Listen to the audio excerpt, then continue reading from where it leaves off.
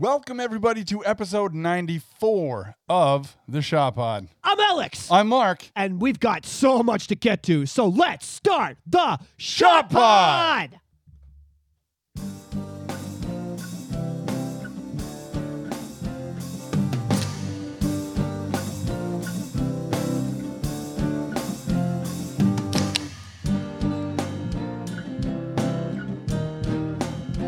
With the zeros.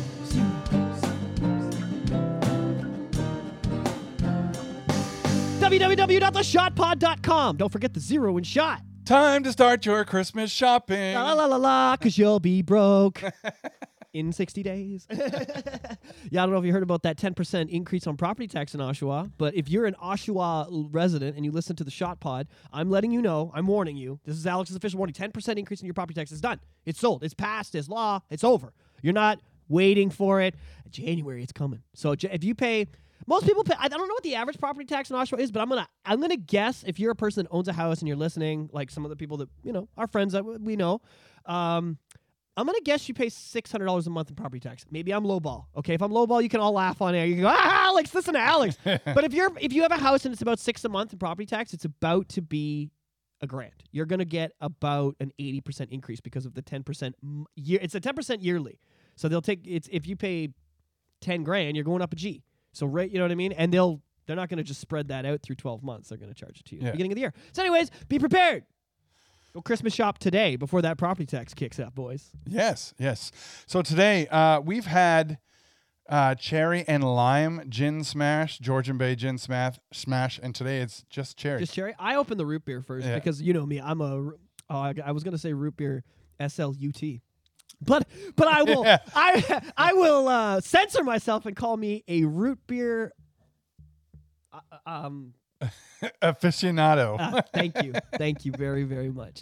But yeah, so this is episode 94, and that means we're gonna go through. Can we say faux every time? Can we not say faux? We're gonna go through 1990. Should we start with that? Yes. All right, I'm down to start with it. Okay, cool. Do you want to start us up? First off, Did we start with... No, let's start with what was going on, and then we'll talk about what we were doing. Yeah. And then, but just so you know, just a quick preview of what's coming in the Shot Pod, okay? We are going to talk about 1994 and all the movies, music, and video games. We're going to talk about what me and Mark were doing and why it was better than 2024. And we're talking about that. And then we'll be jumping to the insane amount of what's been going on in American politics, Canadian politics, what's going on with Trump, what's going on with... we have, the list is massive. I don't even know what else to get. With so much Trudeau. So much to talk about with Trudeau in India and all that stuff. We've also we have to start touching on some stuff that's Halloween because we are in October. It is October. Yeah. I was talking about costumes. So, I've definitely got some costume talk about what I want to do this year. And yeah, this episode's going to have all these things. They're all coming. Likely, if you're watching on YouTube, and you can see me pointing at you right now. That's right, you. I'm pointing at you.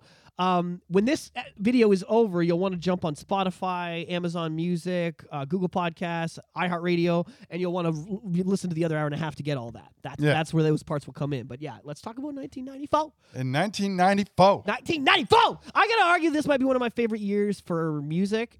And how old are you? Okay, Jared, Jesus. Jeez, I do it every month, every week. 7. I was 7. So I was... Okay.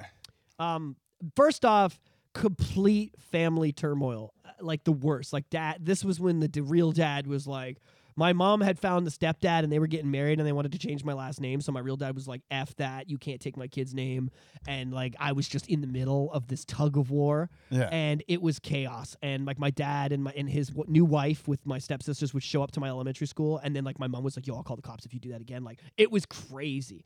And he's like, it's my kid. I show up taking photos. Like, damn, we'll want to. It was nuts. Not to mention that everybody in the family was on drugs and drinking at different times. So nobody was innocent. Yeah. And as an adult, I see that. But yeah, so for me, it was very tumultuous this time. Oh, yeah. So music, media, and attaching myself to the things that were, Sonic, the Side AM show would have been out, and I probably would have started catching it now because it's been a year.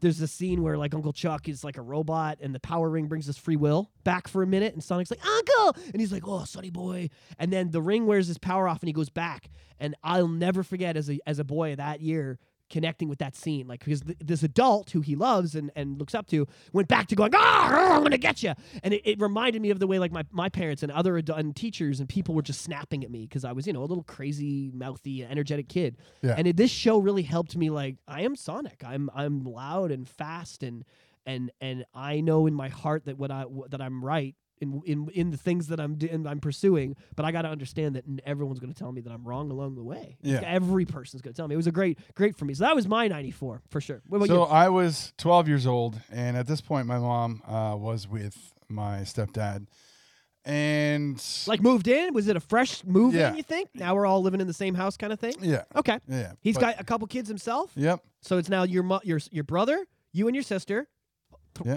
trois Yeah. of you with his, and we got a household of 7 people now, 5 kids and 2 adults. Yep. So it went from being a small house with single mom to a pretty big family. Yeah, but it was also it was a big year for me at grade 6, 7 maybe-ish, and there was a project that we had to do in school where we had to pick a disease to study. And you picked the one. And I picked leukemia because that was what killed my dad. And oh my God, like me trying to learn it. You had to talk to your mom, you said. Yeah, me trying to learn it. It wasn't just talking to my mom. It was just trying to learn about about it and what he went just breaking down. And then mom's like, well, why did you do this? I'm like, because I wanted to know what took my dad. I'll be honest with you, Mark. This part of the reason that I love you so much and that you and I get along is because like this is what separates the men from the boys. You know, in a true sense, men aren't supposed to be in touch with their emotions, and I kind of agree with that. I'm kind of like on the toxic masculinity train that like we're the protectors and we're kind of supposed to be like getting stuff done. Yeah. We're not here to cry and whine about things. We can do that when it's all said and done. Yeah. I believe that a man should be like that. But how do you get like that? This is how you get like that because you fight through the pain. You go and you find out what killed your dad when you were too young to understand. You were 5 when he passed. So you didn't understand the pain of his disease, how it came. You didn't even understand how his cancer was different than a cold. You did not understand. Now you're 12. Now you understand that a cold isn't so bad. You've had a few. You've seen some other friends probably with cancer, parents or grandparents, You've got a better idea. And you've chosen, like your mom said, then why would you do this? I did it, Mom, because sometimes a Jedi has to do what's right, even if it's the hardest decision, right? It is. It's literally like I can quote Star Wars when it comes to real life all day. Yeah. But that's where you were. You became a Jedi that day. You became, you know what I mean? You became a man as a 12-year-old. Yeah. And like I said last week when we were talking about, I think last week you were 11, right? In 93. I said this is really 10, 11, 12 is when boys start to be like, I'm going to have to provide. I'm going to have to get a job. I'm going to have to fight a guy for a girl one day to prove that I'm better, or maybe I'm going to have to do something to prove that I'm worth, building a life with. Dead already. Oh, okay. We got 7 solid minutes. Now I can say fuck shit cutting. Yeah, anyway, so the YouTube video for this week will be short, but that's all right. Yeah, it'll be a small clip. It'll be an insight into what this episode is about. But yeah, so I'm very proud that you would do that, and that's what I just want to point out that that's what if you're a guy that's out there and you're emotionally tumultuous or emotionally burdened the way I think a lot of us are. This is how you get better. This is how you become a better man. Is by deal with your drug addicted dad. That look into what he was like and what he went through and all that BS. Look into what killed your parents. And if it was something natural like that, you would looked into how he naturally suffered, probably how the disease ended him and what it was like in the end. And it was probably really hard to read about what he went through. Yeah. You probably thought he was pretty damn strong. Oh, yeah. Because how much treatment did he do? How many months and years of pumping them full of chemicals did he do? Or did he just say, fuck it, I'm taking this balls deep? No, I'm taking it raw. It was a couple years. He did fight. Yeah. Because he obviously, like most men, but that'd probably make you proud too. Yeah. Dad wanted to fight to try to stay with us, Yeah. And that's an uphill struggle. I've heard both sides of the spectrum now too. Okay. But when it comes to my mom and going through it, when my dad had said like, well, how much time do I have left? My mom couldn't stay in the room. And She had to go. Yeah. I would too. I don't know if I could do it. She had to go. And then my Aunt Linda actually went into the room with him until he passed. So it was a brother-sister thing. Yeah. Okay. That's fucked up. That's hard to show. Anyway, so you dove into that ball head first, fucking nosedive into the deep end of the pool with no fucking water wings, and that's how you fucking get there. That's how you get there. That's how you get to a point where you can raise your own goddamn kids, no matter how much struggle their mother tries to put you through. Right? Yeah, That's how you get there. Exactly. So any men that are out there, you got kids you're not seeing, or you got struggles that you're not dealing with, or maybe you're having trouble keeping a relationship, like you've got inner issues, and this is how you deal with them. Fucking head on. Exactly. So I'm proud. I love you, Mark. Thank you. Anyway, so yeah, talk to me more. So it was an emotional year for you because you dove deep. You did a little timeline jump back to when you were 5 and relived the dad passing, and you probably came more peace probably came to you at the end of all that. Yeah, well, this was also the year that that school, as morbid as it is, made me write my own obituary. Fucked up. And You're like, my dad. I read my dad's obituary. Was that enough? yeah, but at the same time, it also helped put a goal in your mind of what you wanted to be. And my goal was to be a father. And it's like, Nice. oh, okay, so like it all fits together That's like a so neat sweet, little man. package. And I think that kind of shows a lot about the person. Like, if you have kids, just how easily influenced they are. Like, Mark's dad wasn't even there. Not by his own choice, but I mean, like, he wasn't there because of circumstance, and Mark still wanted to be a dad. Yeah. Then you look at me, and you see when a dad completely abandons you, how now I don't want kids at all, and I spent my whole life scared to have them because I thought I was worried I'd do the same thing or whatever the thing is. Isn't that's interesting to me because I feel like we're very similar in our heads. I feel like, you know what I mean? People always say, "Oh, she would have been a great dad," blah blah blah blah. But I've never thought like that because I had an opposite experience. You know what I mean? Very, very interesting how. So keep that in mind, guys. You know, your kids, man, even the smallest details can influence them years and years later. I love how the camera's trying so hard. The camera's trying. It's like, I got it. No. Our camera's trying to turn on and record again, and it's like, it's okay. You've done all you can. You know? We got it from here. All right, so talk to me some more about 94. All right. World's first satellite digital television service launched. Next up, we had Netscape Navigator released, quickly becoming the market leader for browsing the web. So for those who didn't know, the internet's only a couple years old. It's mostly military at this point, and not a lot of people know about it, but it's beginning to go to houses because people are playing video games. And I think the Oregon Trail was now out and a pretty big thing in schools, like on DOS. And Windows 95, those that don't know, is on the horizon. It's about to change the world. So this is the last time we're going to be able to talk about a pre-Windows world. Yeah. No, because before Windows 95, there was Windows 3.11a, and before that, there was 3.1. Which is a DOS-based program. So to be... No, they weren't DOS. They're still command. There's not a point and click as much. No, it's point and click. Is it really? Yeah. Maybe because the version of Windows 3.1 that I played was still black screen DOS until you got in a folder, and then you could choose once you got the programs open. But you still had to start up and go into your C drive. Oh, yeah. So that's what I'm talking about. Just upon startup, you still had to go in and it wasn't like, oh yeah, we'll just grab these files and start your computer up. You had to tell it where to go. Yeah. Okay, so it was still like that, right? Yeah. Okay.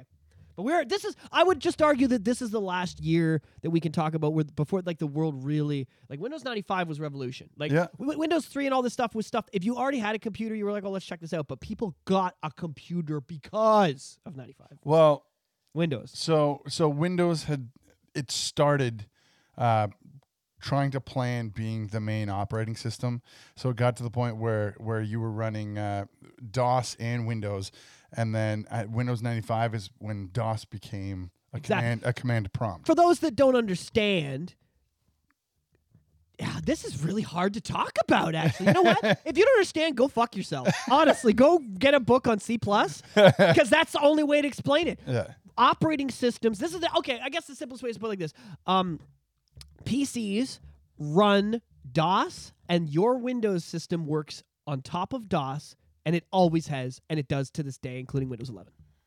Apple, the reason that you can't do a lot of things on Apple computers that you can on PCs, like manipulating specific data. You can't go into an Apple computer and delete a file, and that computer shut off and not turn on again.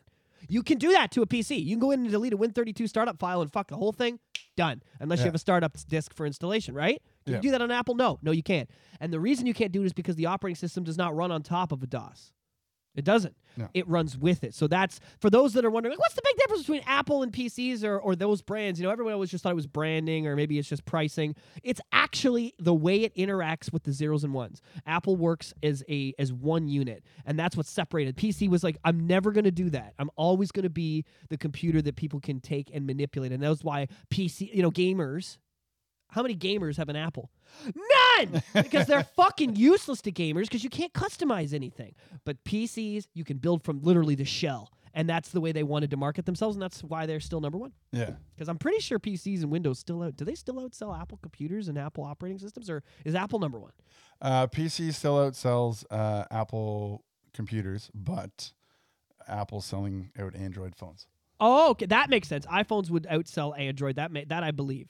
But yeah, as far as I believe there are more copies of Windows in existence than any Apple operating system, and that's never going to change. Yeah. Okay, all right, just checking. So that is the beginning of this. Yeah. Okay. So let's see. We have United States NASA STS-62 shuttle mission took place during March. That was a big deal. I remember watching, like, I was only 7, but that was on TV. I remember, like, that was kind of a thing. Yeah. You know what I mean? It was kind of like watching, I don't know, not the moon landing, but it was like, because my mom was in her 20s at this time, and she had me. So it was like, you know, when she was a little girl in 69, like, she saw the moon landing. She was 3 or 4. She's like, this is like our moon landing, kind of. Do you want to watch this? And it was kind of a deal for us. Yeah. Anyway, yeah, that was cool. Sweden and Norway vote to join the European Union. Okay, that's a pretty big deal because, you know, they're like the most neutral. They were the most neutral country on planet Earth until that point, I guess.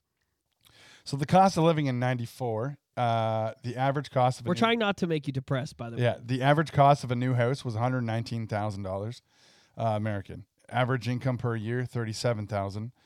Average monthly rent, $533. Cost of a gallon of gas, $1.09. A movie ticket was $4.08. Average cost of a new car was still $12,000. So last time we'd said it was $12,000, but now it's $12,350. Okay, so it went up $350 in a year. It goes up like $2,000. A car that was $28,000 is $30 the next year. It's $32 the next year, and now they're like $40. It's fucking insane. So just inflation, bro, inflation. Scary stuff. Okay, keep talking. What other cool little 94 living facts? Anything before we get into the music, movies, and all that shit? Well, still going on through the events. 1 second. There was the Major League Baseball players' strike. Oh, that was huge. Yeah. That was huge because the Jays took the series in 2 and 3. So that's people argue. There's a big argument that they would have had 3 in a row, and I'm pretty sure that's pennant. Like at the time, it was like that would have been a world record, 3 in a row. I don't think anybody done that but the Yanks. It caused the 94 season to be canceled because the strike lasted 232 days. And then by the time 95 came around, all the players that were on the Jays that helped them take those championships had got other contracts and signed off on other things. Very, very. That's a big argument that the greatest Jays team that ever existed was they would have had 3 in a row and broken some world records. Anyways, go on. Yeah. Sorry. Keep going. That was a big deal. It really was. Jordan and Israel, the country Jordan and Israel, signed a peace treaty. The IRA announces a complete cessation of military operations. I'll throw a big one out there. Nelson Mandela became president of South Africa that year. That's a big deal. The United Nations withdrawals from Somalia following attacks by militia. Oh, and let's just talk about Somalia for a second. Like, are you fucking with me right now? It's 2023 and there's still bullshit over there with that. Like you think, you know what I mean? You think when the guy was doing the I'm the captain now that we would quit fucking with Somalia? We ain't gonna win that one. But no, we're still like, just anybody that goes to, like, Somalia is like the most dangerous country on the planet. Yeah. Just do something about this. So in regards to what I was saying with Sweden and I think I said Norway, the vote to join the European Union started, but Norway actually voted no. The Ebola virus, new outbreak of the Ebola virus begins on my birthday in Good for Zaire. You. You caused it. It was all your fault. Yeah. Do you want to talk about what were people actually talking about that year, though? Because I'll tell you. What was the most important news topic? What was on everyone's mouth? I'll tell you. O.J. Simpson fleeing in the white Bronco. Yep. That happened in June. I believe it was June. There was the live L.A. footage of him on the highway, and that was in June. That was that was the talk of the year. It made headlines. Well, it also made Ford sell a lot of Broncos. Yeah. But also something else that was actually a musician that was near and dear to me, Kurt Cobain, commits suicide. Did he though? Did he though? No. What was this, April? They say it was the 3rd he killed himself because they found him on the 7th or something. What was it, something like that? Am I right with the April? Yeah. Do you ever read Heavier Than Heaven, the book? No. By Charles R. Cross? I would encourage. I know you gotta watch the documentary Soaked in Bleach. That was amazing. I've seen all the documentaries. Yeah. But there's literally audio of Courtney's friend saying like, "Oh yeah, well yeah, Courtney had me do this," and it's like, wait, was that a confession? Yeah. Why is this? What the? Oh, they just arrested a guy who killed Tupac apparently Yeah. this week. So I mean, we never know. You never know. Maybe tomorrow they'll arrest the guy that killed Kurt Cobain. Yeah, fucking who knows? But Kurt, let's just take a quick minute for that one. We got to talk so there's a few issues. We'll get to what in music how that affected, but he released a posthumous album that year. That I think was pretty powerful. Kurt had the stomach issues, and that was the year that he went, because he had money. He had a lot of money at that point. In Utero dropped the year before. They'd done the world tour. It got cut short you look at the fucking schedule. He cuts it short every European tour. He cuts the North. He cuts them all short. It's all stomach related. It's all because, and people are like, oh, he's a fucking heroin addict. No, he can't stay away from the juice. Who could? The man can't eat. So there's a lot. I feel the Kurt shit. You know what I mean? And if you read Charles' book, it takes those last 8 or 9 days of the tour. It takes all those details and it really gets in, you know what I mean? It gets into the grit of them. It really does. And then Charles actually talks about what it would be like to be in his head on the day that he tried to do it. It's kind of an interesting book. I would highly recommend Heavier Than Heaven to anybody that's into Kurt and would like to cry like a bitch while reading about how he changed the world and how that year the man that changed the world decided he was too good for it.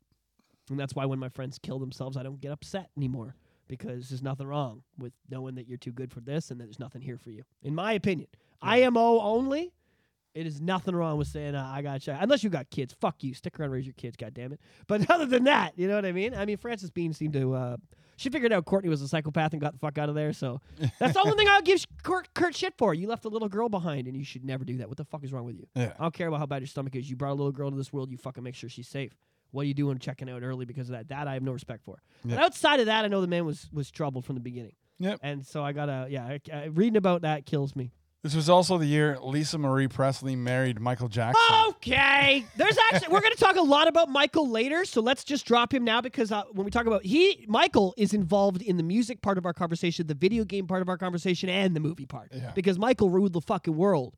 Ruled the world. And I'm going to tell you why they made him a child molester in 94, and I'm going to explain why he's not. But anyways, yes, Michael was a very big part of 94. We're going to talk about Michael a lot in this episode, and then you're going to go, oh, so is that what they're trying to do to Russell Brand today? Yes! Anyways, just so you know. Yeah. Continue. What else happened, bro? Well, now we're getting onto the movies. Interesting fact, Jeff Bezos founded Amazon. Oh, yeah. Yep. Started out in a garage. Yeah, in 1994. Just interesting little fact. Something else that I wish I could say I knew, but I did look it up. Is there anything, just doing a quick little rip through here, is there anything that really went big? Anything big that went down in October, November? Anything? No, we're pretty good. Let's get into the interesting stuff. What do you want to hit up first? Well, we'll go with movies. Movies? Okay, yeah. I'm down for the movies. Let's rip them. You rip me your favorite 94 movies. All right. Well, Legends of the Fall, I guess is considered big, but it wasn't like a big blockbuster. Leon, it was a smaller. It has a cult following. We have to. Okay, ladies and gentlemen, let me fucking enlighten you. If you have never seen Leon the Professional, a French movie, the first movie to star Natalie Portman, just 12 years old, but she plays like a 10-year-old. Okay. She might have done one other thing before that, but this was her breakthrough. But I believe this was her first on-screen appearance outside of television and commercials.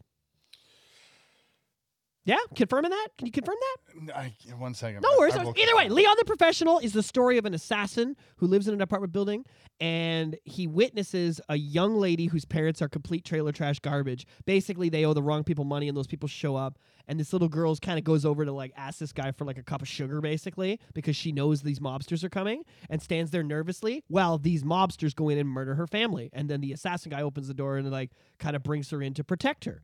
And, it was her first movie. Yeah, and dude, I need to if you like Natalie Portman, if you think she was good in anything, you need to see this. This is probably, if someone put, we've talked about top 5 movies, not just 94, all time. I've talked about Pan's Labyrinth. I've talked about Interstellar. There are movies that are top for me. They're just pillar. They're just pinnacle. They're just 10 out of 10s, 11s out of 10. Yeah.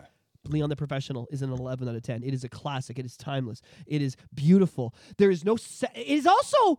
It's beautiful, but it's also a really good moral movie because you know what I mean. Even though there's a lot of killing, it is. I recommend it. Please watch Leon the Professional. It changed the world, but it was not very popular in '94. Yeah, Shawshank Redemption. That was. Huge bomb, box office bomb. Nobody went to see it. Although we talk about it today like it's a godsend. Yeah. It bombed. And why did it bomb? Do you know? No, I don't. Nobody can fucking remember the name. Everybody was like, hey, I saw a movie on the weekend that changed my whole life. And they're like, really? Yeah, Morgan Freeman was in it. Great voice. Blah, blah, blah. I was like, what's it called? They're like, the Shinga-Shanka. The Shaka-Waka. Shish Kebab. The Shish Kebab Rankenstein. Shakaka. Nobody. That's actually why it didn't do well. But it is a classic. But it bombed at the box office and never made anybody who was in it any money. Now, the movie Disclosure, I think that movie was necessary. It was critical because, I mean, everybody was so used to men being in power and sexually assaulting or abusing their employees, their subordinates. And in this, it was about Demi Moore doing that to Michael Douglas. Yep, and this was the beginning of, movies like Double Jeopardy and movies that kind of jump into, like, it's like, let's do this, but let's just throw a wrench in the genre. Like, let's make a horror movie, but it will make the killer, like, one of the kids that's in the cabin. I don't know. Let's make let's fuck with the formula. Because the 70s and 80s, the formulas, the action movie formula, the horror movie formula, the Freddys, the Jasons, it was getting cliche. Action movies were very cliche. They were becoming very Rambo. They were becoming very, cliche. And comedies were becoming, everything was just kind of hitting this, okay, I've seen it done. You know what I mean? So the 90s were great because we started seeing wrenches. Leon is a movie, an assassin movie with a wrench in it because of the little girl. Yeah. Ace Ventura is what came out and it was a comedy, but it had Jim Carrey in it. So there's a wrench. It's like, this is a comedy, but somebody stop me! You know what I mean? Like there was a wrench. Like, what is this? He's a psychopath. That's not a traditional comedian. He's a goddamn cartoon character, but in real life. Yeah. I liked that this was the year of movies kind of going out of their box. He put out Ace Ventura and The Mask the same year. Dumb and Dumber. And I thought that was 93. No, that was this year too? Yeah. Dumb and Dumber, the second one. Yeah. No. This was Dumb and Dumber. Oh, the first one. Yeah. Dude, so this was the year of Jim. We cannot deny this was not the year of Jim. He was on top of his game. He was busy. Okay, so the movie Clear and Present Danger, Harrison Ford. This was the first iteration of Jack Ryan on screen. Oh, was it really Tom Clancy's boy, right? Did Yeah. Tom Clancy not come up with him? Yeah. Props to Tom. Tom must be an old guy if he had. I didn't realize. How old is Tom Clancy? He's got to be in his 60s. He's super old. Good for him. What a cool guy. Yeah. Always writing good stuff. I didn't realize he was putting badass motherfuckers on screen even back then. We've talked about this before on the podcast, but when you have Jean-Claude Van Damme playing an All-American known as Guile from the Street Fighter movie. Yeah, the Street Fighter movie. Let's just put it this way. I believe the Mortal Kombat movie came out a year or so later, or a year or two later, and thank God it did. Yeah. Because people thought that was what a video... The Mario Brothers movie, I think, came out sometime around this timeline, too. It was like video game movies. Okay, if action movies and thriller twist movies were at their peak, video game movies... all-time fucking low. All-time low. We did mention before that Raul Julia only did this movie because his kids... He was fighting cancer during the filming of... And the only reason he did it was because his kids were such a fan of the game. Beverly Hills Cop 3 was a massive and finished Eddie Murphy's run in that trilogy. I would argue it's my favorite of the three. Yeah. I'm a weirdo like that. I love that one. It's the Wes Craven's New Nightmare. So this is after Freddy's dead. So New Nightmare was not essentially a reboot. It was just supposed to be a telling of what would happen if Freddy actually came into reality. So you had the girl who played as Nancy, her actual name, Heather Langenkamp. So her name was Heather in this movie. And so she had a little boy named Dylan. Now, there's a fan film that came out. I think it's called Dylan's Nightmare. Yep. That just came out maybe a month or two ago on YouTube, and it has that same actor that played as Dylan all grown up, and it was actually pretty good. Yeah, I think this is definitely go watch this. Check this out. It's good stuff to do. In this genre, staying in this kind of weird genre, this was a great movie for cult classics, movies that even though like Shawshank and stuff that now we revel them as genius masterpieces, but at the time they were underappreciated. The Crow. Oh, yeah. Another underappreciated masterpiece. And of course, we all know that was, I think, did he die the year before? Or did he die that year during filming? He died during filming. But was it in 94 or 3? Because they were probably filming it in 3, right? Either way, the lead, what was his name? Help me out. Brandon Lee had passed away because of a very Alec Baldwin type situation, which we will not laugh at. Somebody. I mean, anyway. So there was also a movie. Speed too. I forgot about Speed. Yeah. Fucking Keanu, my boy. There was also The Page Master. Oh yeah, Macaulay so many good ones. Combining animation with live action. I will admit though, the movies from 92 and 3 better. That list was Stone Cold Killer. These are okay, but Pulp Fiction was classic. We've got my girl Uma Thurman, who I believe I call her the queen of the 90s. I mean, and she just killed everything.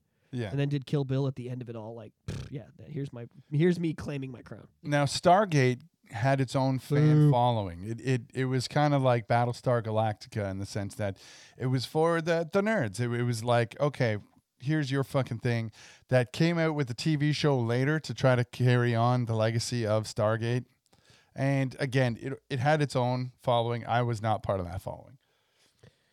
Oh man. In the Mouth of Madness was a great horror movie. Yeah. Sam Neill. What about any kids movies that were big? Because one of the probably the biggest kids movie of all time for me came out. I went to see The Lion King in theaters. I know you're gonna relate to me on this, and I know we've talked on another podcast about it, so I won't dwell on it. But I'm gonna even thinking about it right now. Oh shit! That fucking scene when his dad comes in the goddamn clouds, Mark. I'm in the goddamn theater. I'm a dadless 7-year-old. Yeah. Well, not dadless. He's on his way out. Things aren't good. I'm in the tug of war between my parents. Simba. Yeah. But Dad, I don't know if I'm strong enough, Oh, bro, I can't even talk about that fucking scene. Yeah. I cannot talk about what Disney. That's why, although Disney is the most evil, disgusting corporation right now, I have this fucking dirty loyalty, this disgusting, shameful loyalty on one thread of my pubic hair to them. You know what I mean? Because of what Lion King and Aladdin did for me as a young boy. Yeah. That movie fucking, I can't even talk about it. Yeah. Did it kill you the way it killed me? Oh, yeah. So I ended up having an argument years later when E.T. was re-released in theaters. I took Ethan to see E.T. and Ethan bawled in that movie. Ethan's like, E.T. is like the saddest movie. I'm like, it's not sadder than Lion King. He's like, yes, it is. I'm like, picture me dead, all right? If I'm dead, and then you go see The Lion King. And now Simba's dad's in the sky going, I got you, son. Did you look up in the sky and go, oh my God, Dad, you have me too? Don't fuck with me. Don't fuck with me, son. You don't know pain. I can picture this conversation. Yeah. Ethan, you don't know, son. Yeah. Wow. Interview with the Vampire was actually huge. No, Johnny Depp, right? No, it was Brad Pitt, Tom Cruise. Yeah. Okay, so I'm thinking of a different Kirsten Dunst. Thinking of a different movie. Yeah. I love that. That was classic. I will admit too, as much as I shot on Stargate, I watched it when it came out and I did like it, but I just not a Stargate guy now. Arnold got a little ridiculous this year. Okay, no, there were 2 films that came out this year in '94. One, True Lies. We'll talk about that in a second. Yeah. The other, Junior, where Arnold has a baby. One other thing I just want to quickly mention that was big for me because I was young was the Flintstones live action. This was the beginning of cartoons and coming to live action. And honestly, we have been craving it ever fucking since. No Simpsons live action. That would go over great. No South Park live action. People would swarm to that. No Family Guy live action, although I have heard rumors that Seth is going to do it. I heard rumors. I heard there's literally, as we speak now, Seth is overseeing casting, and if he finds the right people, he's going to do it. We have that live action Peter Griffin that goes to comic conventions. He's amazing, yeah. Sounds just like... Just get him. Just fucking hire the guy. Just fucking hire him, Seth. Don't waste any more time. Maybe he has, and he's just trying to find a good Meg. He's like, nobody's ugly enough to be Meg. I need an ugly, pretty girl. Where do they make these? Yeah. Canada, go north, bud. Anyways, we've been craving that ever since. I think the Flintstones was fucking great, and it translated well, and it was like John Goodman was fucking great in it. I loved it. I absolutely loved the first one. The first one was really specifically. Good. We're gonna pretend the rest of them didn't happen. It's yeah. gonna be, but the first one, flawless. Yeah. So you had so much to say about True Lies, and you said we'll talk about it when we get. Okay, to yeah, it. dude, True. Okay, my God, this movie for me because this like as much I saw The Lion King and it was my first like True Lies was the first movie that I got like adult like I was like, can I watch this? And my dad's like, I don't know if you should be allowed to watch this. My mom's like, I don't know if I should be allowed. Blah, blah, blah, blah. So they all get hammered one night and pass out, and me and my two stepsisters just grabbed the VHS and put it in and was like, fuck this. I'm not kidding. I'll never forget Ashley and Alicia and me. They're fucking hammed on the couch. They were yelling and fighting. Passed out. And me and the two girls, me and my stepsisters are like, we should watch this movie. You know the movie with all the shit blows. So we did. We took the fucking thing. This is how dedicated we were, okay? So we're in the living room. Dad's on the couch. His wife's on the Sherry is on the love seat. They're passed out, and the VCR is under our CRT TV. Yeah. Okay? And we have no VCR in the basement where the big video game TV is, but we want to watch this. So we go upstairs, and I very carefully, with one of my stepsisters, lift the TV, while the other one goes behind the fucking thing to take the dubbing cables and the power out, right? Yeah. And we slide the VCR out from underneath the TV and calmly put the TV. Then we go down the stairs to the basement where we got Mega Man X on the SNES, and we're like, turn that shit off! Get it unplugged! Get it out! Then we get the dubbing cables and we put them in. No, yellow to yellow, white to white, red to red, you fucking dumbass. Come on. Jesus Christ, no wonder there's no sound. And then we watched True Lies. We got to see Jamie Lee Curtis. I was gonna say, do the sexy. Did you get the tingle? Oh, the tingle with Jamie Lee? Of course. You think my sisters didn't get the tingle when Arnold was like, no, get the chopper? Yeah, of course they did, right? It was just a beautiful movie. It was just for me and I believe Ashley was like 5, so she's too young to watch it, and Alicia was a year older than me, so she would have been like 8. Just barely old, and the experience the three of us had was amazing watching that. It was amazing, and I'll never forget how much my mother freaked out when I told her that I got to watch True Lies with my dad. But he didn't know I did. You know, something I gotta show you and actually get you to Everything's watch. the reason True Lies is so good, just so people know why I won't shut up about it. All practical effects. There is no CGI. It's just Arnold and a great director saying, let's blow up everything. Yeah. So there's a movie called Revenge of the Ninja that I've been watching since I was 2 years old. Since I was 2, I remember sneaking over to the neighbors when like everybody was over there. My brother was over there watching it with the neighbor Andy, and I was so desperate to see it. I snuck over there. My aunt was actually babysitting me that night. My dad was in the hospital, so while my aunt thought I was in bed, snuck over to the neighbors, and I was watching Revenge of the Ninja. So I'm 2 years old, and this is like when kids are watching like kid stuff, and I'm like, no, I have to watch ninjas. So years later, I ended up finding it on DVD. I bought 2 copies, gave one to my brother, and I have one. And I was like, maybe I should show Alex this movie. You can see the cheese in it. Definitely, but oh man, it's still one of my favorites. I would honestly, I'll just legally find it online, and I will because I'm me and legally find it. Yeah, so if I say that probably means I'm going to do the no, it doesn't mean you're going to do the opposite. It means I'm going to do exactly what the law says here. But either way, I'm just going to say I will get a hold of that movie, and I will definitely check that out because I would like to, kind of like Three Ninjas. Like Three Ninjas doesn't age well, but rewatch, it's like I'm there. Yeah. It's 93, and I'm back. But we're talking about 94. 94. 94. Forrest Gump. Oh, Jesus. This, as much as I say that I don't like 94 for movies as much, it's just because there's still a huge amount of classics. That was one of the greatest American movies ever made at the time. It has not aged well. I'm not going to lie. It's aged like shit. And I fucking hate Jenny. I'll never understand why people like that movie. Jenny's just a piece of shit. She ruined the whole movie for me. Lieutenant Dan, you have no legs. I love it. Thanks for stating the obvious, Forrest. I'm a little upset about that. Dumb and Dumber. I mean, we did bring it up. We didn't talk about it, but Dumb and Dumber was iconic. The year of Jim. If you got Ace Ventura, The Mask, and Dumb and Dumber, we don't need to tell you about those movies. Go watch them, and then you'll understand what we're talking about. As 7 and 12-year-olds, he was our idol. It was like I am going to be him. Whenever I was hanging out with my friends and I wanted to make them laugh, I just became Jim Carrey, in the moment. A movie that. Every time I went to the movie stores to rent a video, I always saw a poster for a movie called The River Wild. And it starred Kevin Bacon, who is essentially a bank robber. And getting away from the cops, he decided to go whitewater rafting because it was a getaway plan. You know what? I can see me doing a similar thing. We got to get to the music soon because it's the greatest part of this era for me. It Could Happen to You. Nicholas, very good. Yeah, I like that. Cage. Saw that. Yep. Yeah. Time Cup. Shit in a bag. It's a shit on film right there. Yeah. What else do we have? Oh, the remake of The Little Rascals. Yep. Yeah. I remember seeing that. Huge. Actually, wasn't half bad. Some 90s remakes did okay.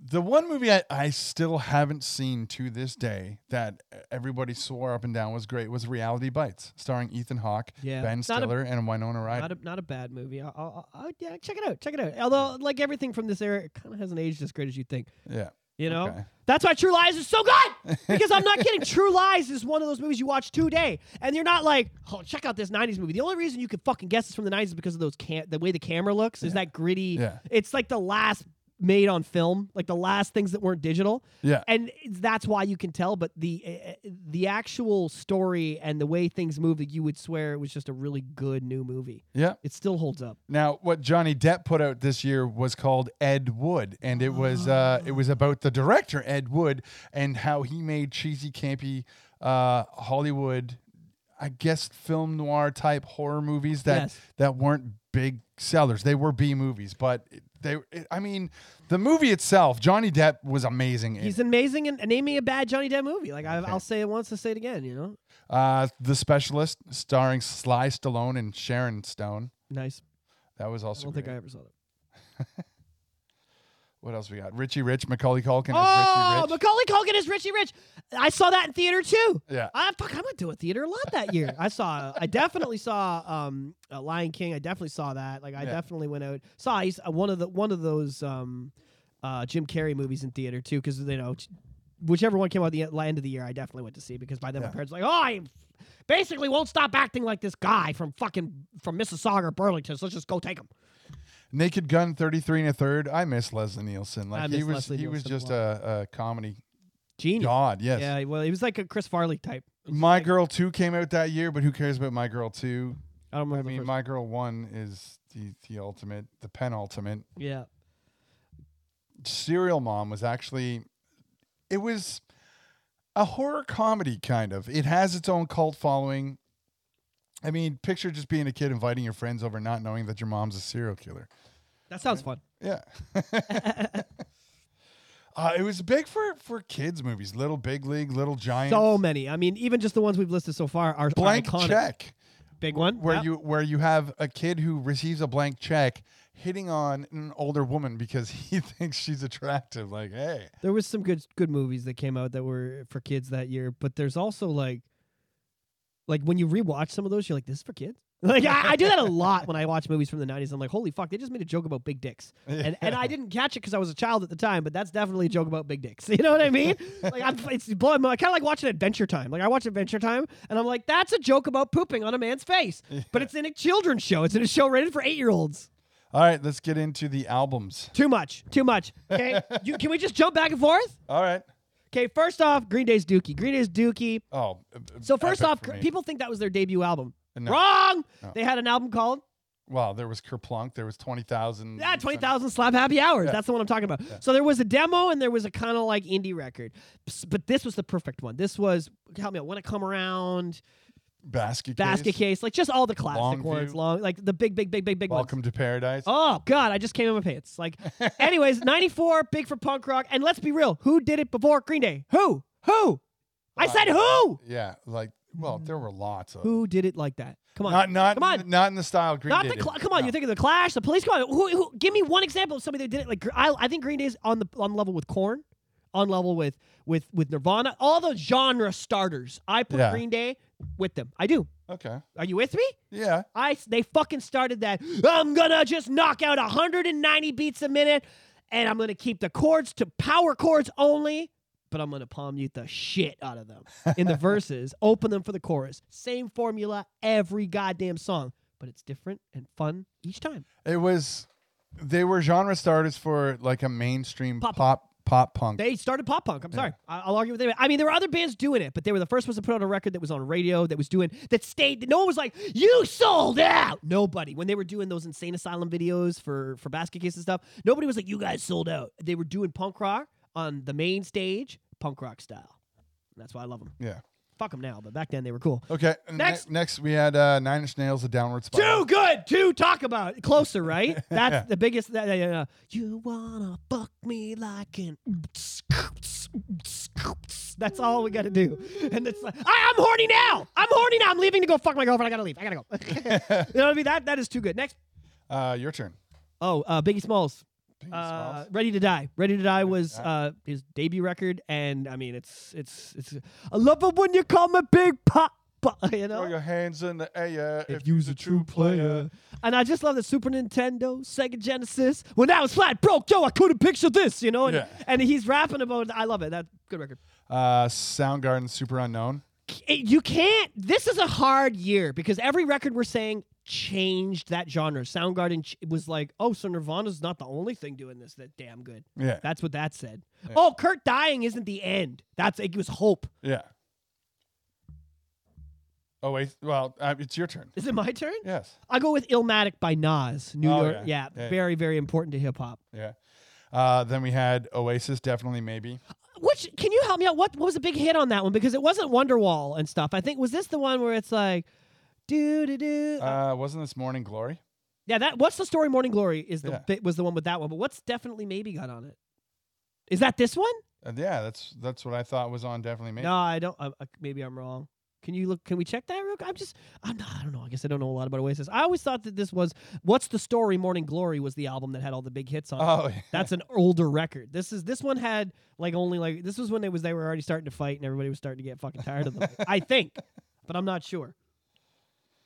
Okay, let's see what they had. Supersonic. Supersonic was okay. So this was definitely the second hit album. The first hit album was already there. So this is when people started to get tired of their shit. Just so we know, everybody knows. That was yours? Yeah. I'm going to go with Weezer's Blue album. Oh, yeah.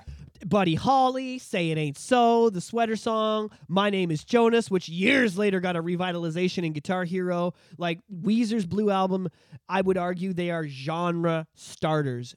Indie rock on the main stage, but staying true to your indie roots. Yeah. Still making videos in the garage, still making videos, making fun of old 50s TV shows, still staying true to your roots, but now popular, now selling millions. And I absolutely would recommend, if you are a fan of music, I don't care what kind of music you do, rap, hip-hop, rock, pop, you listen to that Weezer record and it will influence you a little bit. Yeah. It's a song for everybody. Beastie Boys, Ill Communication! Bro. There's nothing to say. Go fucking download it. Go buy it, steal it. I don't care what you do, but get that record and listen to it. You mentioned Nirvana released an album posthumously, so he passed, and I believe it dropped in June.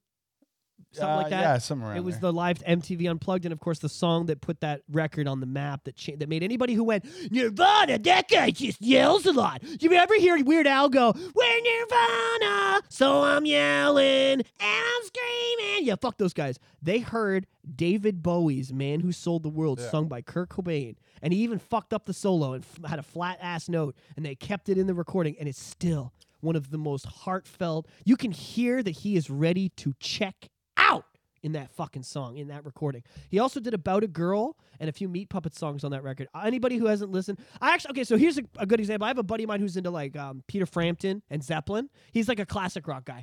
Yeah. AC/DC's his favorite band. Okay, we all know the guy whose favorite band is AC/DC, right? We all know that guy. Yeah. But he's a rock guy. Like, you can't disrespect him, but he's an old beer drinking. He's got a farm. He probably does HVAC. You know what I mean? Yeah, but you know what the guy I'm talking about, right? That guy who's like, AC/DC. What's the drummer for AC/DC? The greatest drummer in the whole world, just kicks. Yeah, kicks. Yeah, nobody had groove like that guy. You know what I mean? Like, people that talk about them so great. So he used to talk to me, he's doing Nirvana's fucking shit. I can't believe you're into that garbage. The guy just fucking yelled. Like, he was so against. He's like, that's where the bad shit started. They're at fault. And his name was Ryan, my old buddy Ryan. I know Ryan since I was 11 years old. Ryan's 10 years older than me, so that's why he used to judge me and my Nirvana shit, right? Because he was the Peter Frampton, the 80s kid. So I gave him Unplugged because he'd heard all the Nirvana stuff, and I said, will you do me? He gave me, I think, Frampton Comes Alive, because I always used to hate on Frampton. He's like, listen to Frampton Comes Alive, and I'll listen to Live in New York. Yeah. Live Unplugged. So I came back to him and went, you've won me over. I'm a Frampton fan. And he came back and said, you've won me over. That's one of the most beautiful, heartfelt acoustic performances I've ever heard in my life. That's better than Kiss. That's better than Spring. He told me that it was better than Springsteen's Unplugged album. And that's a guy who hated. He literally was like a Kurt hater. Like, fuck him. I'm glad he's dead kind of type dude. And I won him over. So that's how powerful Unplugged is. I gotta say, Gin Smash Cherry Killing it. is probably my new favorite. He just smashed it. Yeah, it's probably my new favorite. All right. Well, I'm about to open one up. I really enjoyed that.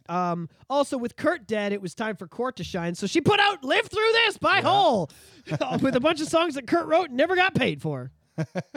Next, Pearl Jam released Vitalogy. Vitalogy. Now, I mean, 10 was bigger, but this definitely solidified them in the world of all that kind of bullshit. I'll go with a record that maybe you and I didn't listen to at the time, but was still huge. Crazy, Sexy, Cool. I was talking about it on a previous, but I finally got our Don't Go Chasing Waterfalls. And what was the other one? No Scrubs. No Scrubs and Don't Go Chasing Waterfalls. Will you sing No Scrubs with me there, Tamara? I don't want no scrubs. Scrub is a guy who can't get no love from me. Staying at the passenger side of his best friend's ride, trying to holler at me. Yeah, that's right. Fuck off, Scrub boys. We ain't got no time for you. Wash your balls.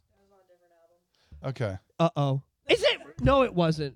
Are you looking it up right now? No, because I have that album. No, she's, you know what? I don't fuck like this. You know what, Tamara? All right. I'm not trying to be mean, but while he talks about the next album, I'm going to make you look really bad. Alice in Chains, Jar of Flies. Alice in Chains was quickly overtaking Nirvana in the spotlight, other than the fact that, Kurt did what he did or didn't do what he did. Right? But yeah, in terms of music, like the grunge scene, Alice in Chains, huge. Alice in Chains was probably the biggest one. Okay, it did have Waterfalls, so I know it had that. Don't one. go, Jason Waterfalls. Right? Well, the name of the song. It had Creep. I think that's the one. There you go. That's the one I'm thinking of. All right. Now, we mentioned... yeah, it didn't have No Scrubs. You're right. Fuck. We mentioned last year, 93, not last year on the Shop Pod. But we last episode. last Smashed by the Offspring. Yeah. I forgot about that. Yeah. That album changed. So that's another one. That reminds me of Green Day's Dookie because although Offspring had previous albums, this was the first major label, but they did what no other punk rock band could do at the time. I would argue they invented their genre too because it was different than Green Day because they had previous records. They got on that mainstream stage, but stayed true to the roots. Nobody was like, "You sold out," because they had a song called "Bad Habit," and they're like, "That's not selling out. We're talking about murdering people on the 404." Okay, they're like, "Oh, I'm with it." Yeah. You know? So in 93, we talked about Cranberries released their debut album. In 94, they released the album No Need to Argue, and this was big because it had their hit Zombie. Which, I mean, I'm going to be real. I do karaoke with... Like, I run karaoke shows. Yeah. I don't do a show without someone coming up to sing Zombie. A girl or a guy. Always. It's an iconic, timeless song. So for me, I was, for this album, at this time in my life, I was hanging out with, it was a couple years after this album came out that I was vibing with it. And when I was vibing with it, I had... this amazing best friend. I was dating this girl that I thought to be the hottest girl ever, and then it's kind of nice dating a girl. You're like, man, I'm dating a hot girl. That's a nice feeling. But this was the girl that ended up breaking up with me because I had no money. But I was at her friend's place when her friend was like, "Oh, can you beat Super Mario this part on Super Mario for me?" And I beat the entire game of Super Mario World. Yeah. So sorry, I just got to Bowser's Castle by accident. yeah.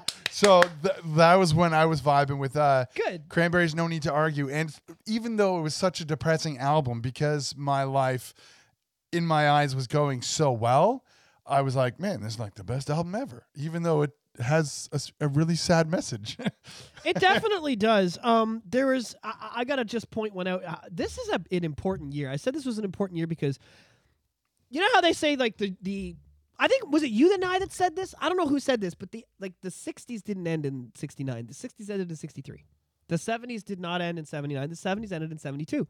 The 80s didn't end in 89. The 80s ended in 91. They were short-lived. But I would argue that the 90s began in 94. Yeah. The movies before this, everything we've talked about before this was trickle down. Green Day is changing the genre. Nirvana changed the genre, and Korn.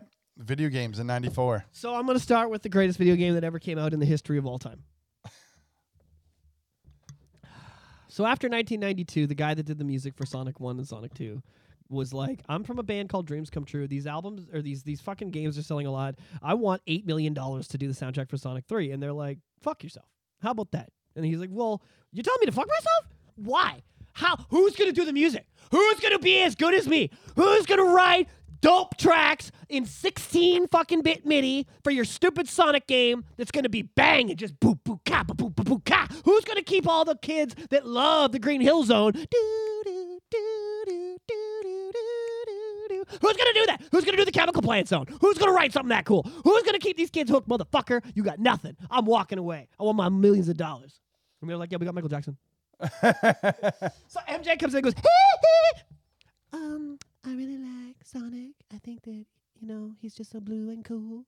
And I just thought timing worked out. Me and Brad, the guys that I worked with, came down to Sega and wrote some songs. Anyways, so the infamous Michael Jackson, Sonic 3 comes out in February 94.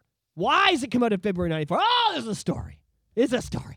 McDonald's, the company, is so fucking powerful at this point that in 1993, when Sega was like, we got to follow up Sonic 2, let's get this going. They wanted to make a massive game. They want to go to space, and Supersonic becomes Hypersonic. We're going to bring in Knuckles and all this shit. So, like, November 93 comes around, and McDonald's is like, you going to have this game ready for when we put out these toys in March? And they're like, nah, we're going to be lucky if we get this game out by Christmas 94. And they're like,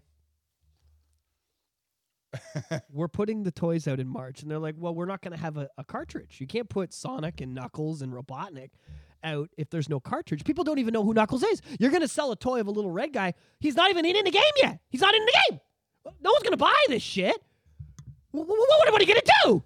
Fuck. And so they called McDonald's and said, can you guys please reconsider? And they were just like, no. McDonald's is like Satan at this point. Like they're so all powerful, all being. That Sega, the most powerful video game company on the planet right now, outselling even Nintendo themselves, takes the game and splits it right down the fucking middle. Yeah. Okay, Team A, go finish Sonic 3, and Team B, go finish Sonic and Knuckles, and we'll try and make this work. Luckily for the children of 1994, both would come out in the same year and bless us. So you got not just Sonic 3 in February, but Sonic and Knuckles in November. If you were a Sonic fan, you were eating. You had Sonic Sat AM on TV, Adventures of Sonic the Hedgehog. You had all the Sonic Spinball, Sonic 1, Sonic 2. You had Sonic Triple Trouble for your Game Gear. And now you got Sonic 3. But with Sonic 3, they did something weird where they had a separate cartridge. So this is a weird thing. So Sonic 3 was a regular cartridge. Looked like a normal one. Sonic and Knuckles came out, and they invented what they called the lock-on technology. So you took the other cartridge and slammed it on top of the one you had. It was like Game Genie, basically, but only before Game Genie existed. I think Game Genie came out in 95. No, Game Genie was out for regular NES. Oh, was it really? But was it a plug-in thing? Yeah. Okay, so they were ripping that idea off. Well, taking, the aftermarket always influences the mainstream, so they did that, and it was I don't want to waste too much time, but it was a big deal for us as kids to be able to, and because you could put Sonic 2 in and play as Knuckles in that. It was basically my point of the story is this is how powerful, and this is why you need to believe in conspiracies, because he was in the middle of writing all this shit. Now, why doesn't Sonic 3 get kind of related to Michael Jackson the way it would be the way I described it? Because the same year, 1994, all those allegations of sexual assault against children came out against Michael Jackson. Yeah. Coincidentally, kids, it's the same year Michael Jackson told Warner Brothers and Universal Music that he was going to fight with all the money he had to own the masters. Not the fucking songs, but the masters to his catalog. Only Elvis had tried that before, and how's things going for him in the 90s? Yeah. Only one other artist was... Now, think about 1994. Who's as big as Elvis in 94? Maybe U2. Maybe Madonna. Yeah. But that's... And MJ's the only other one. There's no one on that level. I'm talking billions of dollars in a time when billions didn't exist. Yeah. So Michael Jackson is now the richest man, most powerful man in the world, and he's kind of soft-spoken and weird-looking, so he's a rapist. He's a kitty lover, and they put this all over the news, and Sonic is panicking. The Sega's like, we just got the #1 spot in the video games. Fuck, we're going to lose. It's all going to fall apart. Bad press, bad press. Press is bad, right? So they just disassociate with Michael, and they use the songs anyway.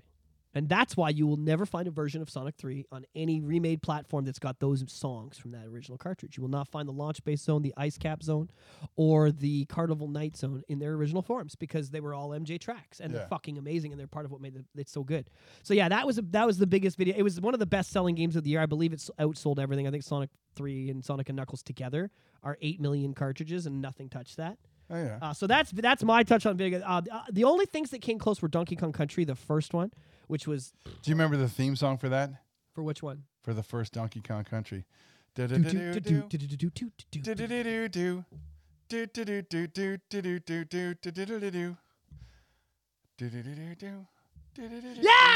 it had the beat with it. It had a beat with it.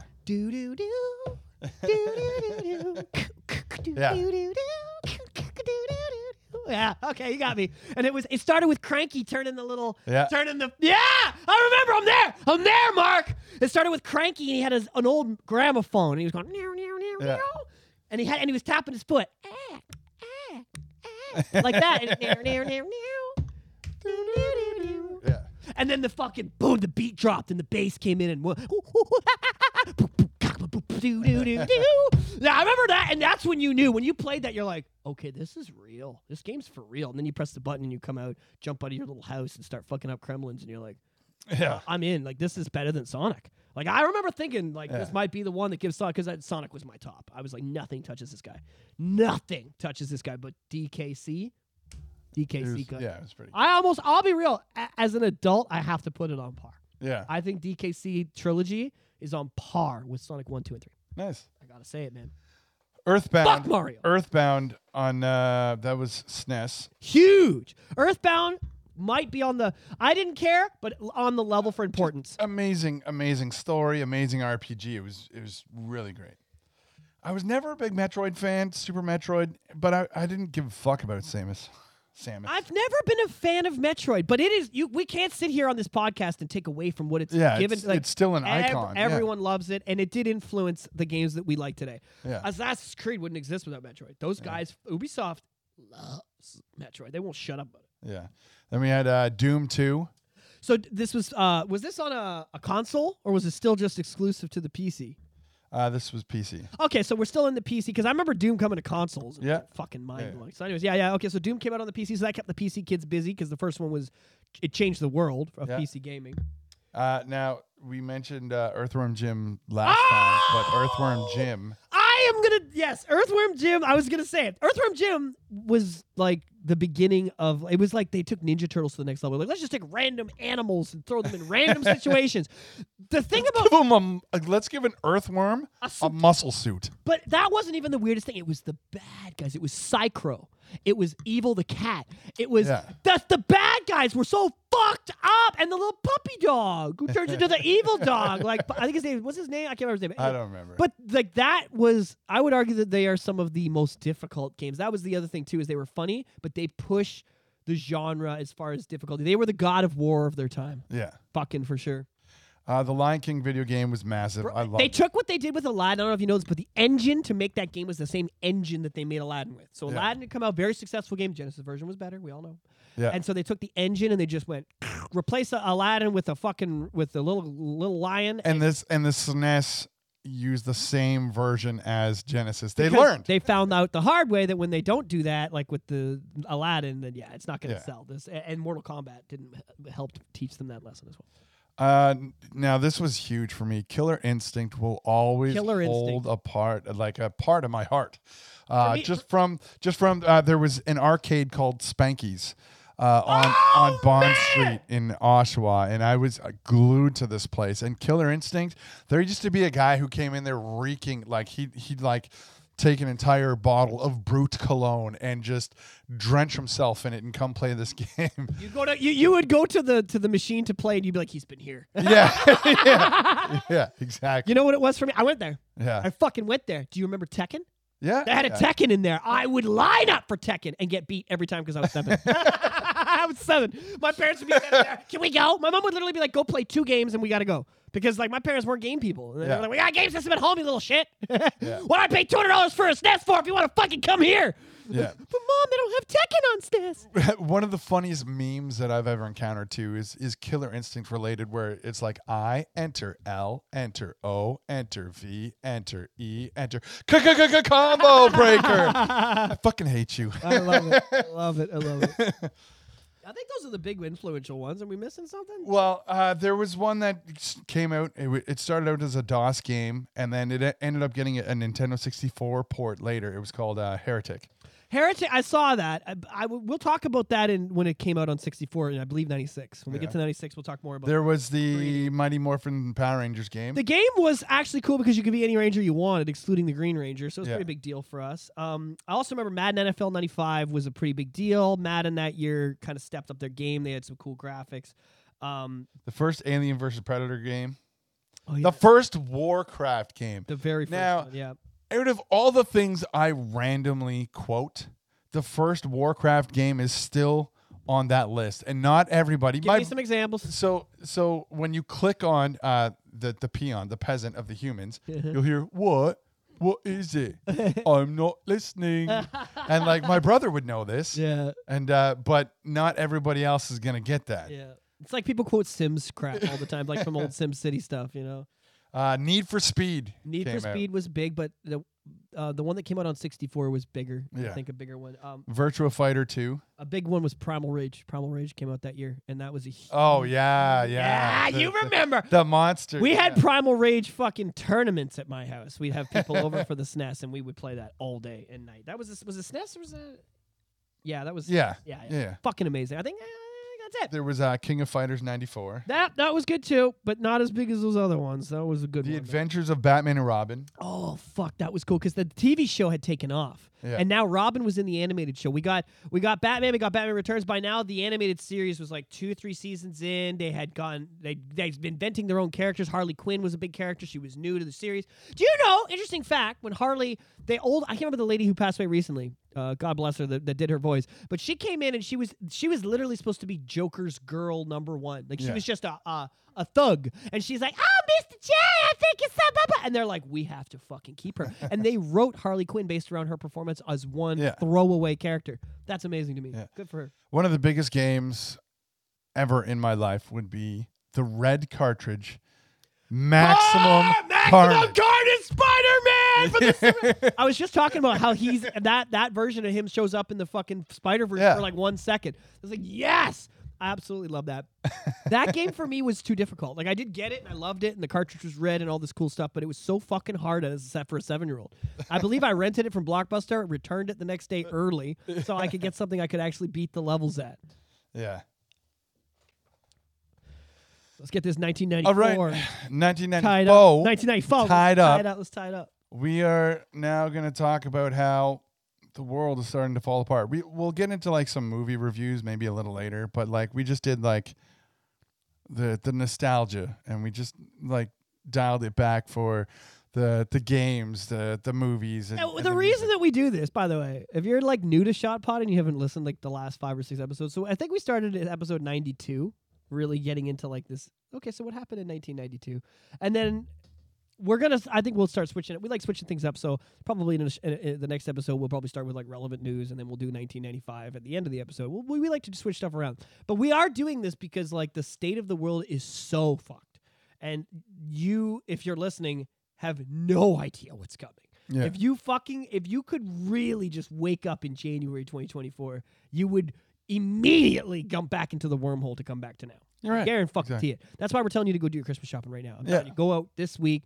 I honestly went to Value Village this week and picked up a couple dumb little things that I could pick up that I know I could give her at Christmas. You know, like I've just been out doing exactly like, that's $10. I should grab that because I know it's gonna be like I know the property tax, the mortgage stuff. Like that's where it starts. That's the stuff I know that's coming.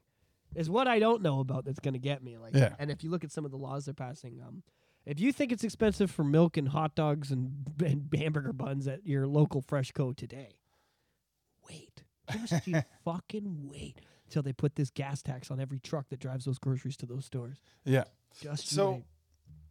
I like what Justin said. Somebody bitched at him at a thing about the carbon taxes, and he says none of our carbon taxes have taken effect yet. That doesn't happen until next year. And I was like, wow, he's not even like, wow. Yeah. The new one isn't. The 18% one doesn't take place till next year, but the 14% one's been there for a year. You dumb piece of shit. Anyways, I can't. So I got a big rant that I want to get onto, but just before I get onto the rant, I want to talk about something that may or may not happen. And by the time this comes out, we'll have seen whether it did or didn't happen. I've seen plenty of videos saying that people who've been vaccinated might be affected by a certain signal that's released. You're going to see like a test that comes out to your phone on October 4th around 2:22 p.m. Eastern Standard Time. So this will have already happened. Hey, wouldn't it be sick if this happens and everyone that got vaxxed turns into like a Last of Us style fucking zombie? That wouldn't be sick. And we're like, and you and I are like, oops. By the time this episode airs, it'll have already happened, and we'll be talking about it. Be like, yeah, the episode aired, and there's no one to listen to the Shot Pod. Well, I mean, nobody's left to listen to the Shot Pod. I mean, perhaps it's something that we can discuss next Sunday in regards to this event, whether it did or didn't happen. And I'm interested. Like, we can talk about whether it didn't happen. And be What's like, the conspiracy though? Because what I read was it was the graph. It's supposed to activate the graphene in the vaccine. Now, if you look at all these coroners online, and there's a lot of them, Europe, North America, Canada. I've seen one in every fucking country you can imagine that's first world, showing clots in bodies. Yeah. And they're like, this started in like late 2020, early 2021. I started to see everybody that comes in has these long, stringy clots in them. This is what's activating. This is what this is supposed to be a frequency. Now, if you don't understand how the science of microwaves, gamma rays, X-rays, and radio waves work, if you don't actually get how the 80 megahertz frequency or the 93.9 megahertz frequency can vibrate into your car, get caught in a metal antenna, and project music into your ears, but passes through your body, not causing cancer. But if you stand close to a X-ray machine that sends the same frequencies but on different wavelengths through your body and does cause cancer, if you can't understand how that works, if you're in out of that do not fucking start talking to me about this, okay? Do not have an opinion and do not think you know anything. Okay, don't be going, oh, Alex and Mark are crazy. Listen to this shit. No, shut the fuck up and listen, okay? Because I'm telling you right now, if you're not one of the people that understands how these things work, go just look it up, YouTube it. Go get, buy a science textbook. That's what I fucking did. Yeah. Like, look up how these rays and how these things work. And then you need to look up how your 5G and your Bluetooth. Do you know what frequency Bluetooth vibrates at? Fucking learn it. And see the difference between that and what 94.9 The Rock is. That's a frequency. 94.9 The Rock sends music at a vibrating frequency that is that different than your microwave or your X-ray or that ray. Any of it. It's all related and it's the same, but some of it's deadly. It's just like... Or a Blu-ray. No, not the same. Not the same. Close. Yeah. Thanks, retarded Jeff. No problem, guys. We like to have Jeff on the show now and then. Jeff comes on to say funny things, then we correct him. No problem, guys. Love you guys. Just gonna go back and lick the walls in the bathroom now. All right, bye, Jeff. Anyways. But my point is that like it is complicated, and I'm not pretending I'm smarter than you. I only know this because, like I said, I went and watched a YouTube video. It doesn't make me smarter. It just means that I want to be informed. I suggest you do the same. Understand how these things work. And upon doing that, you'll see it's not an unrealistic scenario for a 5G internet unit to send that they can send a signal into your home and it will tell you where everyone's standing. It just fills the room with a little beep of noise, and it uses echolocation for the fucking unit to send back information. It uses the signal that's going through your router. Yeah, and it sends one out, and if it bounces off flesh, it comes back X, and if it hits a wall, it comes back Y. Yeah, so they know exactly where you're standing. Where you are, how big you are, how much you weigh, what you ate, and whether you shit this morning. Yeah. Literally, those are the facts. So the conspiracy is that they will send a more concentrated signal out that's closer to a gamma ray, closer to an X-ray. Not as dangerous, okay? I'm not saying they're going to cook us, but similar type ray that they're not worried about your health. That's basically what I'm trying to say. And it's supposed to activate things in the vaccine. Have you been vaccinated? Maybe try getting a blood transfusion from a non-vaccinated person. So the reason why I wanted to bring this up, though, was to say that we can discuss it next week. In terms of discussing things that may have happened, whether there's going to the health crisis that comes after, whether there's going to be an increase in clots, or whether there's going to be another breakout, a COVID breakout. Like there's so many different things that they could go any way. That it's kind of, it was like watching that new episode of Ahsoka when he's like, "Well, we'll just make sure that no matter which way she goes, we're in control of it." Yeah. Now you start. I love that. Anybody who's wondering how the government works, watch an episode of Ahsoka and watch Thrawn. Yeah. That's how the government's working. Oh, so if the people don't want to do it, we'll do this. And if they do want to do it, we'll do this. And if they do nothing, we'll do this. We'll just make sure there's no way out. Yeah. That's how you do it. Here we are. Yeah, exactly. What are you going to do? You going to get rid of your fucking router? Yeah.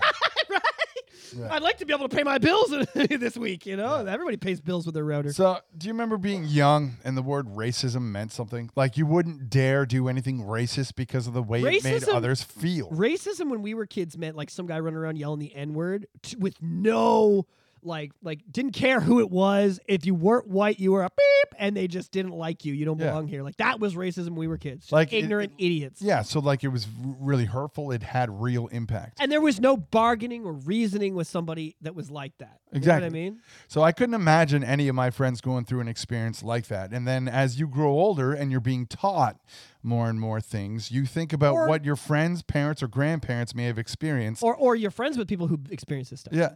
And how it was such a horrible thing. And you ask yourself, how could anyone do that? Now think of today and how racist is a word that liberals and leftists, even socialists, throw around so casually as if it's the same as the word idiot when you didn't like somebody. Something else is being thrown around too. The same way it's being used as a tool to destroy someone's career or reputation, just like the word racist. You have women coming out of left field claiming someone has sexually assaulted or raped them. We've gone through this recently. It was called the MeToo movement. Amber Heard was a strong voice in that, but luckily her lies were exposed. And it's funny because I think it's interesting how that Amber, we covered that very extensively. For those of you that are interested in checking out older episodes, we were balls deep. Every episode started or ended with a 20 to 30 minute discussion about what was going on in the case. Yeah. And me and Mark, both, pretty proud men, proud of the fact that we're, strong, independent, working men with skills and who value women in a way that they should be valued, really get annoyed when society tries to tell us that we're the bad guy. We get really fucking irritated. This is part of why the Barbie movie can suck my left ball while my right ball dangles off its cheek. I'm going to talk about that later. Yeah, we're going to get to today. that bag of fucking shit on film in a minute, okay? But I'm telling you right now, there's a big push in society that women don't need men. And it's weird, but we helped with that. Yeah. Because that Johnny Depp shit was a really, really great way to push men and women apart. Abortion is a very, the whole Roe versus Wade, big, great way. Why do you have an opinion? You have a dick. I agree, girls. I'm on that fucking plane with you. Unfortunately, Congress is full of old men. Yeah. Sucks to be you guys. You and your ovaries lost that one. But it's so me and Mark like to take the, what's the word? Objective approach. But even our objective approach can be damaging because we were part of that divide, and I don't want to be. Me and Mark believe in family values and nuclear families and love. Nuclear families can be any family with two parents of any sex with children that are theirs that they're paying for raising and sending to school. Yeah. We believe in that no matter what the circumstances, and we're just sad to see it fall apart. And I think that's what these types of movies and this type of propaganda is trying to rip apart. So now the same thing is happening all over again. People trying to expose specific people. We saw this with Danny Masterson. Now Scientology is fucked up and will have a man treat women poorly. 3 women came forward and changed their testimony 3 different times. Andrew Tate too? He was found guilty and sentenced to 30 years. The Democrats created a law a couple years back to be able to punish people no matter how much time has passed for sexual assault. You know why this was created? I strongly believe it was created with Trump in mind. Because then you had a woman accuse Trump of sexually assaulting her 30 years after the fact with 0 evidence, just the testimony of a senior citizen. And why? And I'll be real with you. I'm not about we've talked about this on the show before. It's disgusting to me that a person could go to prison based on the testimony of other people in a world where people are being paid off for this type of stuff. Yeah. And that there needs to be camera evidence, or they need to come up with a number. They need to come up with a number of people that all say that have stories that actually, what's the word I'm looking for? I'm not a legal guy. I'm not going to pretend I'm a legal guy, but when a story doesn't make sense with another story, 5 girls come in and say, Mark raped me, okay? And all of them say, well, this is what he did. And then the other girl says, well, no, I was there that same night and he did this. And if there's any contradiction in the stories, it's gone. Yeah. I think they should come up with a number. My number's 5. Personally, my number's 5. If you have less than 5 people that can say, yes, this is how it happened, then fuck you. Yeah. And if it happened 30 years ago, I'm sorry, you probably can afford enough therapy by now to try and get over it. I mean, I'm not condoning the behavior, but it's because it's being abused to destroy people who might actually bring positive change to the world. We need to get a lot better at finding out who's the real bad guy. Exactly. So because Trump is trying to run for president again and actually has a strong chance, but strong? He's 10 points ahead of the president right now, and he's not even a fucking candidate. He's literally not on the Republican candidacy list because of his legal problems, and he's beating Biden by 10. Yeah. Fuck me twice. But after he was found liable of doing such things, it riled up his base. He got more support, so then they tried indicting him, thinking they could stop him. Well, it riled up his base even more. He made T-shirts with his mugshot, and that helped fund I his love legal campaign. the meme where it was like the guy, the liberal wearing the T-shirt and the Republican wearing a T-shirt, pointing like, hey, wait a minute, you. Yeah. And right now they're trying to create a law saying if you've been indicted, you can't run for president. Isn't it interesting that how long has there been presidents? Help me out with this one, Mark. Now, come on, help me out. 1777, 1877, 1977. Okay, that's 250 years. Yeah. We are approaching the 200, or we're there. We are damn close in the realm of 250 years of presidents without that law. Yeah. I think we're doing okay. Yeah. So that will rile up his base even more. Every time they try to stop him and interfere with his chances, he gains more support. Now, I have digressed because Trump wasn't the purpose of this rant. Nope. He was just another victim of my original He's point. another example of the left's abusing power. But there's someone else who's being targeted, Russell Brand. Huge. And everybody knows about this one because I think we were all getting on Russell's side the last year. Yeah. We all started to really like him. He's not even a conservative. He used to speak against Trump. He's a huge liberal. And voice his opinion against conservative Tree-hugging opinion. liberal motherfucker to the T, and we still love him. Which weren't even really conservative opinions. They were actually more center and not far left. But he was then essentially branded as a conservative voice. And Alex and I have spoken about this many times. Yeah. If you're not with them, you're against them. Can you do it proper? Do you want me to do it? Yeah, let's do it. If you're not with me, then you're my enemy. And then you say, of course, I will do what I must. If you get through an episode of the Shot Pod with a Star Wars quote, tell me, and we will make sure we get a quote in there. We'll drop it in. We'll double up in the post next time. No, we'll go back to that episode and drop it in post. I swear to God, we'll make it happen. Yeah. If you're not far left, you're labeled as far right. Yep. So anyway, he's been making political sense and has a ton of followers. So what happened? Women randomly attacked him in the media by claiming he raped them. He's denied all allegations, but why do I think that's all horseshit? They didn't file police reports. They didn't go to the police at first. The very first place they went to was the media. Yep. First thing you do, because Mark, I'm not really with you on this one, and I'll tell you why. Okay? Why? Because if I was a girl who was actually raped and actually fucked with, like for real, like oh my God, I know all these celebrities are getting fucked with, but this one actually did this, that's the route I'm taking too, because I know if I just go to the police, it's probably not going to go well. Honestly, it probably won't go well. No. Because it'll then it siphons through to the media and they can spin it however they want. I'm sorry, but you have to, in order to control the media, you have to go to them with the story first so you can control the way it gets spun. So I think that the girls are in a bit of a no-win situation. I do believe this Russell Brand stuff is bullshit, but in a situation where it's not, I think this is the same route you take. I still think you go to police first. Okay, we Because can agree to disagree. Yeah. I just think that's the world we're in. I think that the narrative is more important than the actual evidence, and that's why girls are starting to do this. I don't think Russell's a bad guy, and I think this is all horse shit. But in a scenario where the girls are actually being assaulted, I don't think going to the police is always the best thing for them. I think sometimes getting a bit of a spin on the fact that this person's bad and trying to get the media to kind of paint them that way is a better. Otherwise, you end up with Amber Heard versus Johnny Depp. If you get a police report with evidence first. Okay, now there is a good point right there. You just made a very good point. If Yes. the evidence is abundant enough that you can go to the police and it's just a done deal. Hey, look, his sperm is in me. DNA test, it's done. Yeah.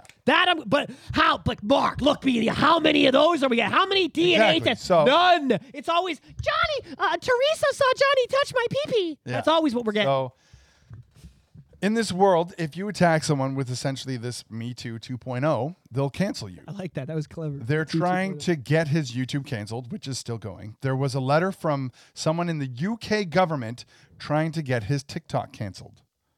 The UK government. That's not even his accusers. Nope. That's not even anyone in a social group banding together to boycott Russell Brand. Nope. It's the government. It's his government. It's funny because we're over here talking about how America and Canada, Justin Trudeau, Biden, and how they're the enemy is a lot fucking more powerful, bigger, and more organized than we thought. Yeah. Because the UK's on this too. They're over there trying to destroy their people, their independent, freedom-speaking people. Yeah. The same way we are. But on the Shot Pod, we have this bullshit. Not bullshit, but we have this attitude where we feel like very, help me out here, like picked on in the West. Yep. You know, you're straight white, you're male in the West, fuck you. And we have it the worst.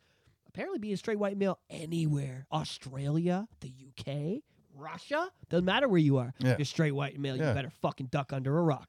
Also, Russell Brand himself has received letters from media companies saying that he shouldn't be able to attack mainstream media. There are 2 mainstream media outlets He destroys BBC, bro. They trying hate to him. attack him. And now Russell Brand is on record saying when he was in movies, he was more promiscuous, but he's always been transparent, perhaps too transparent. And the narrative that these media outlets are trying to paint against him based on these allegations are false and can be proven by witnesses. I gotta let off 2 seconds of steam on this too, because Russell, oh, fuck, I'm getting pissed. Russell's a drug addict, okay? Yeah. Addiction's a real fucking problem, and I don't want to fucking, I do not. This is where I get really, like, the fucking hair on the back of my neck is fucking straight. Because Russell's admitted he's an addict. He's admitted he's done bad things. You know what I mean? Yeah. What, are we not allowed to make mistakes on this planet?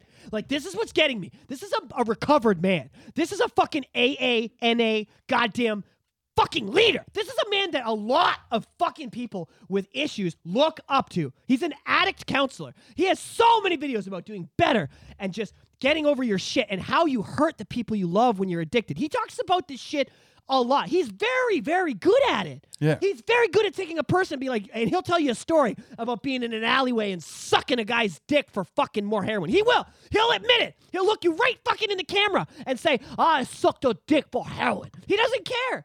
Russell's a real G with that. And he says it because if you sucked a dick for heroin, he wants you to know it's not anything to be ashamed of. You can do better.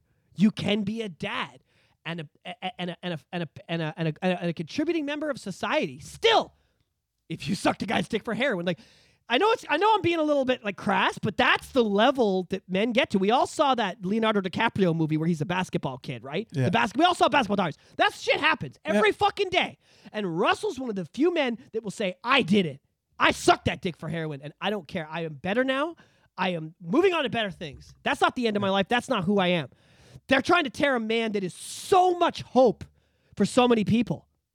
That's what this is about. Yeah. That is not about Russell. This is about tearing down people who look up to an ex-addict, and they're going to use the shit he did when he was addicted against him. And you think that's not going to take everybody that's in that heroin diaries? That's going to take every junkie from here to Timbuktu and make them want to kill themselves or jump into the suicide booth. Yeah. And what do we just introduce here in Canada?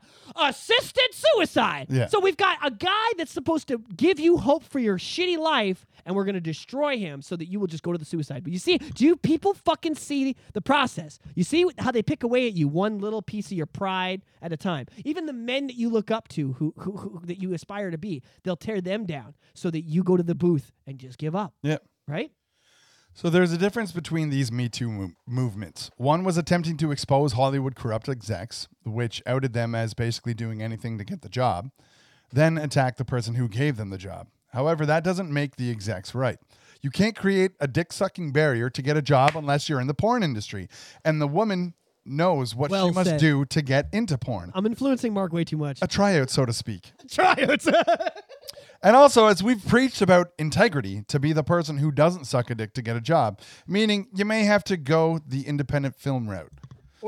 And I say this to all my musician friends that are like, yeah, I'm going to Toronto to play a show. I'm like, be Tom McDonald. Yeah. Stop chasing record deals. Stop making music videos and trying to get extra money. Stop. What's that other company? There's a bunch of companies in Canada. You know, there's a bunch of them. You can apply for grants and shit. And I'm just like, stop. When I was 17, yeah, that was the way, but it's over. Tom is the future. If you are not doing it your own, everything on your own, you're just part of the problem. Yeah. Like that Made in China song says. You know? Yeah. Very true, yeah. So, but this new MeToo2.0 is being used as a political tool. If you speak out against the far left, someone's coming for you. How about the fact they can find all these women who were assaulted by Russell, but not one person on the Epstein Island list? Yeah. I was going to say, be careful, Alex. You're probably going to have one of your exes make a horrible claim against you because of your political stance. Wait a minute. They already have, Shannon.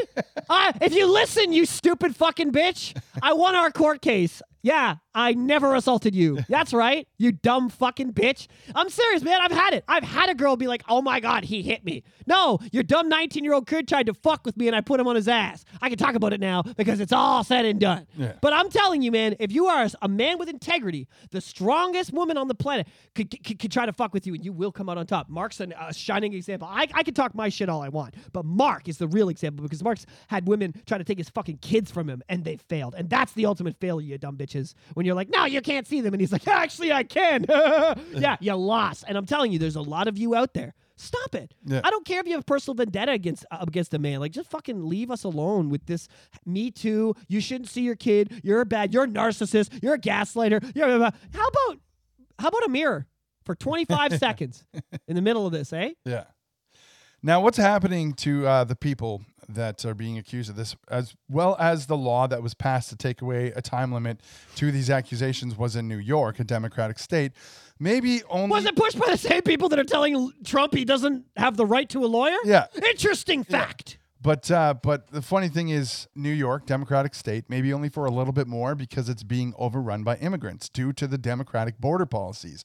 Might mean the votes start changing. But regardless, these people being accused will be tried in blue states. And in blue states, you have the Democratic judges who know you're guilty before you were even accused of such just because you spoke up against the side of politics they play on. Why do you think Johnny made sure that he got his trial? Was it Virginia? What the fuck was that? Remember when Johnny and Amber had their trial and it was in a weird, like, eastern fucking state? No, it was over in London, I think. Their first trial. Yes. No, but the trial. big one that we were watching where she did the bee. There was a bee in my mouth. Like all that footage was from like Australia. They were in Australia. Are you sure? Yeah. I just watched that stupid documentary on Netflix. I swear to God.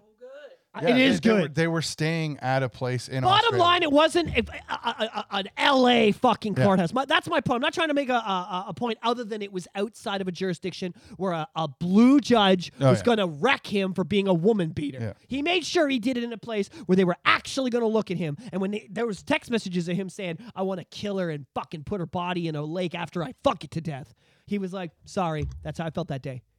Yeah. And still won. Yeah. That's how you do it. That's how you do it, boys. So Mila Kunis and Ashton Kutcher wrote the judge of the Danny Masterson trial character letters to attest to the kind of person Danny is. By the way, just so those who don't know, Danny's the guy from that 70s show. Yeah. And it's funny because everyone's now showing that meme where it's like, hey, where do you see yourself in 20 years? And he's like, in jail. And the actors. Anyways. And they were blasted for it as being insensitive to the victims. Christina Ricci herself condemns Mila and Ashton, saying, believe the victims. It's not easy to come out and tell your story. Ricci versus Kunis and Dickweed, It's not easy to get a conviction. Well, Christina, got some news for you. Yes, it is easy to get a conviction. It is too easy. You don't even need evidence anymore. Nope. If you're innocent but have claims against the world, thinks you're guilty automatically. You lose your career, as we saw with Justin Roiland, but that was over sexual assault. Why do you have to say that? Now I gotta go home. As it was abuse, I believe, but not enough evidence to convict him. So luckily that got thrown out. However, he lost his career because of it. Justin, we got you. By the way, Justin, if you're out there, Justin, and you ever, but you know, maybe somebody who knows Justin listens to the Shop Pod. Maybe your brother's cousin's friend's ex-wife's sister goes to like his I don't know, is he Jewish? Does he go to like a fucking go to his synagogue or whatever the fuck they do? Okay, but like just please, Justin, we support you so much. Like fuck, man, go make a show bigger and better. I don't care. Go do something bigger and better. Put them out of business. We fucking support you. So we've seen it time and time again. Even lesser known people, you can find clips of people having their conviction overturned because the woman revealed she wasn't being truthful. Sure, don't hear Louis. And in most cases like that, the woman gets off clean while the guy had already spent years in prison. And this is why evidence is important. A message to the ladies, not just ladies, men too. Anyone who gets raped or sexually assaulted, it may be hard to tell your story because you have to relive the traumatic event. You're still reliving the actual event years later if you come forward. So do it after it happens when a case can be built around evidence. I don't wish that horrible scenario on anyone, but when there's reasonable doubt due to the timing of bringing it forward or a lack of evidence, that should make it harder for you. I kind of look at this like I look at being homeless these days. Yeah. Like, being homeless in the 80s or the 90s, the world was in a different place. these days, if you're on the brink of homelessness, like you're an idiot. Like there's too many things and laws happening that could be just the difference between you. Oh, don't have my place anymore. Yeah. Oh, can't afford food anymore. Don't be that guy that's living check to check in this economy. Don't do it. Put away $300 so that you can at least fucking cover half your rent next month. Like something, right? Yeah. And I feel the same way with these girls. It sucks that in the history of the world you could get raped or sexually assaulted, and it didn't matter how long it took. But we got to get over that. We have to get to the point now where if you're not strong enough to come forward in the first couple years about it, it sounds like a you problem to exactly. me. And the reason I'm saying that is because there's so many fake cases. If there wasn't so many fake cases, it wouldn't be a problem. But the problem is ladies who are like, I can't believe he'd say that. Clearly he's never been raped. Well, number one, you're wrong. And number two, I'm definitely telling you that like it kind of you just got dealt a shitty hand. It's like me with the bipolar. You think I like this thing? You think I like this little guy in my head all day telling me to fucking murder everybody? Fight or flight. It's fight or flight. It's time to leave or murder. But I've only got two choices. You think this is fun for me? But I do it every fucking day. And I don't put it on the rest of you. That's my burden. And people who've been sexually assaulted need to understand that much like my bipolar and other mental illness, your PTSD is now your burden. Yeah. And it's your responsibility, unfortunately, that you've been blessed with this burden to take it and either go fight the fight for you and all the other girls that it's happening to, or shut the fuck up and deal with your trauma alone in your own head and let the rest of us move on with our lives. Yeah. And that's a cruel, harsh thing to say, but it's fucking true. So the more time that passes, you'll have less people believe you. Exactly. And why is it important for people to believe you? That's Mark's because it would be a jury of your peers convicting the assailants. All these things that used to be so horrible. If everybody in the jury wasn't born when it happened, it's going to be a tough sell. Yeah. All of these things that used to be so horribly devastating have lost the capability of being taken serious because of the amount of people taking advantage. BLM should be an amazing movement. It should be explaining we're all equal, so treat everyone as such. No discrimination based on the color of anyone's skin, but that's not what it is. Their basis is discrimination on the It's turned into an it's our time to shine kind of movement. That's not right. There was violence against people of all colors during those riots by rioters in the name of BLM. The world was glued to the Amber Heard Johnny Depp trial trying to go against the MeToo narrative as Johnny brought more evidence to court than people knew existed. This guy lost a finger from abuse. No, the poop in the bed's got to be... If someone said to me, listen, your girlfriend's going to cut off your finger or shit in your bed, I'd be like, here you go, hand down. Yeah. But if not for this trial, the public record had him as an abuser and Amber as a Me Too victim. Too many people are using these devastating terms and scenarios to try and ruin people's careers to make someone in politics a public enemy. And unfortunately, not everybody has the media resources, money, and team to do what Johnny's team did. Johnny's team said, listen, this dumbass fucking lying cunt is trying to destroy you. And Johnny went, well, I'd like to pay you guys a lot of money to make sure that everyone knows that's not the case. Yeah. And that's how it worked out. But what if you're not Johnny? Let's be real. I watched that documentary that we've talked about. The execution on his part of what courthouse they use and the way things were released and the witnesses and all that shit was very much done so that his public image could stay not only intact but probably get better, so he might be able to do Pirates again, so that he might be able to act again. Yeah. Not every man has that. Maybe Russell doesn't have a team that good. I mean, he seems to so far, but you know what I'm saying? Yeah. Why do we have to have a team of people ready to fucking like go to bat for us because we're famous and made some money? Yeah. Like, it's a bit ridiculous. Yeah. Think of this. If the woman who Danny Masterson first sexually assaulted came forward with legit evidence and a non-changing testimony, would it have happened 2 other times? If it happened a second time after the first woman came forward and a second woman came forward with evidence and a non-changing testimony, would it have happened a third time? Could each woman have saved one of the other victims? Oh, I was gonna say, this is a messy thing, okay? Girls are really, really, really quick to be like, oh my God, guys are all bad. Why aren't you mad at the girls that say nothing? And that's why it happened to you, because he knows he can get away with it. Why is there no girl-on-girl hate there? Right. That's okay. You could be a weak-ass bitch, and we accept it. But me, I don't have to be. Like, could each woman have saved one of the other victims? Also another reason why they can't even get together to go to a WNBA game, so how are they going to get together? Also another reason why when women come forward, when it happens, is important. I agree. I know I'm making light of a situation that's dark, but that like very similar to girls. Like when we were talking about Bill Burr, he's like, girls don't want to go and dress up and paint their face and support other women. They want to watch the Kardashians where they destroy each other and Desperate Housewives. That's a very good point. You know what I mean? Maybe if the women were more supportive of each other in these assaulting situations, it would stop these men from doing it. We don't like these men any better than you do. They make us all look bad. But maybe you should help put a stop to it instead of putting all the onus on us. So the Million Man March protests were underway in Canada, and the counter-protesting has also started.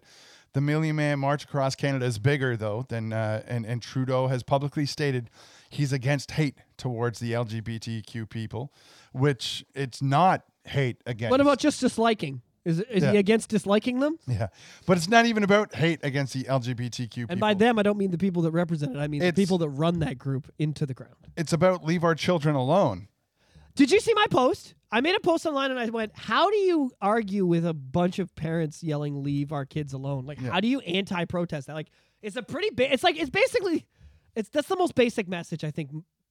Hey, that's mine. Don't tell me what to do with it. Yeah. In Canada, if your child comes out as gay, it's not a widespread issue that parents are non-accepting. We've been accepting. We were one of the first nations to be accepting. Yeah. But also in Canada, if you're literally grooming children, trying to convince them gay is okay and straight is not, again, no straight pride. There's no celebrate who you are unless you have any orientation that's not heterosexual. That's the thing. While saying we're standing up to hate, they're literally hating hetero people. It's so complicated because, like, you know what I mean? Do you remember in the 90s when there was all these people like, oh, keep those goddamn babies out of here? You know what I mean? Yeah. Now I'm like, maybe he was right because we, like, kind of just let everybody do what they want. And how's that going? Yeah. I don't. It's a weird place to be in because, like, obviously I don't like communism or fascism. I love freedom. You love freedom. That's why we're here.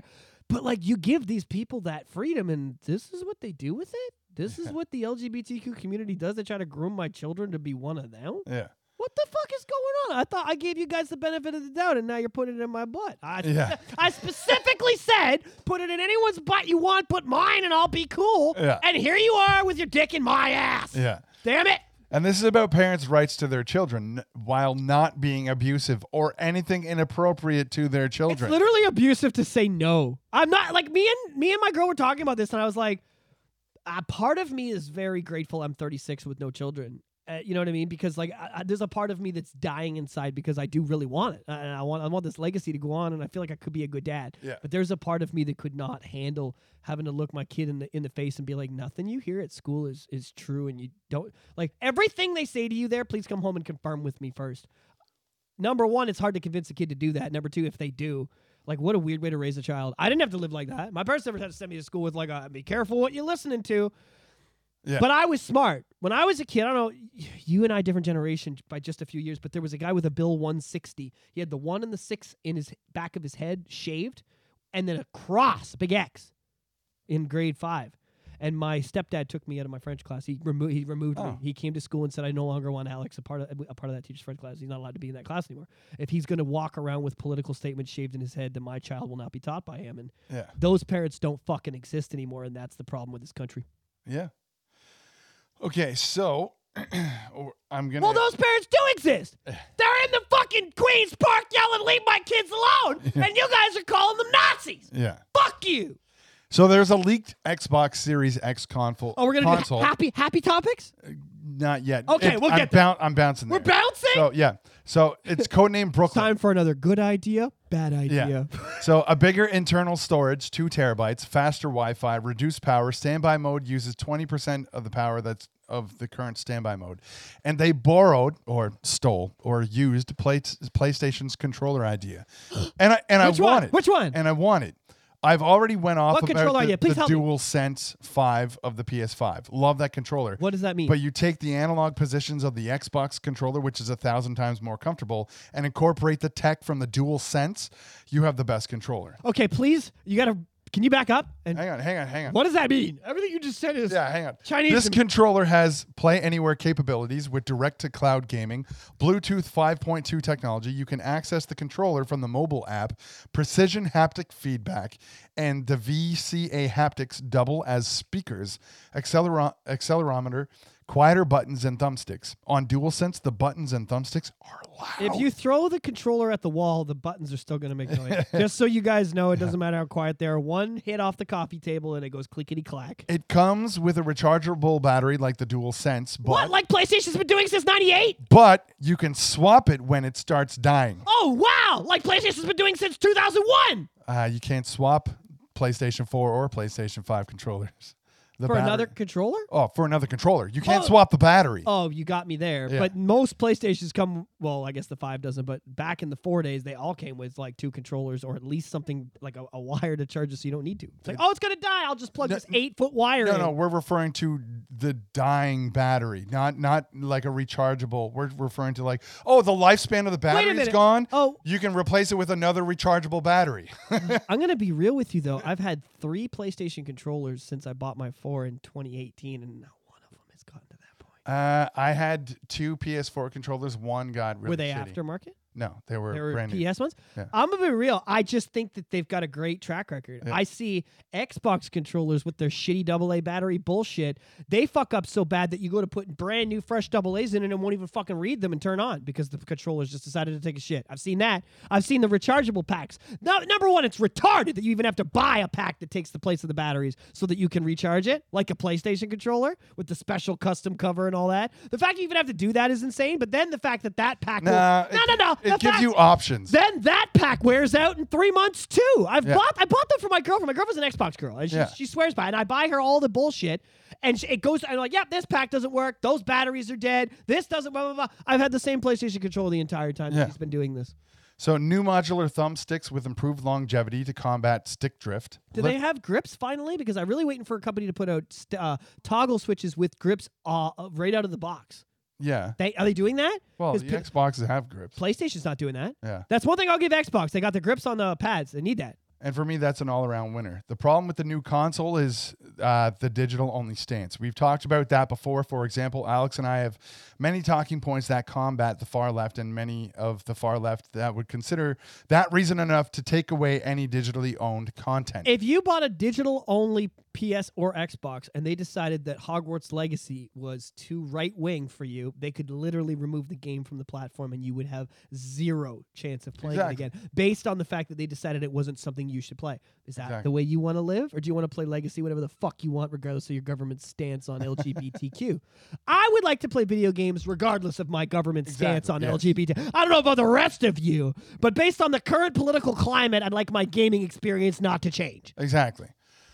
Okay, we're going to get back into series again. So, I mean, we have to talk about the big Nazi elephant in the room.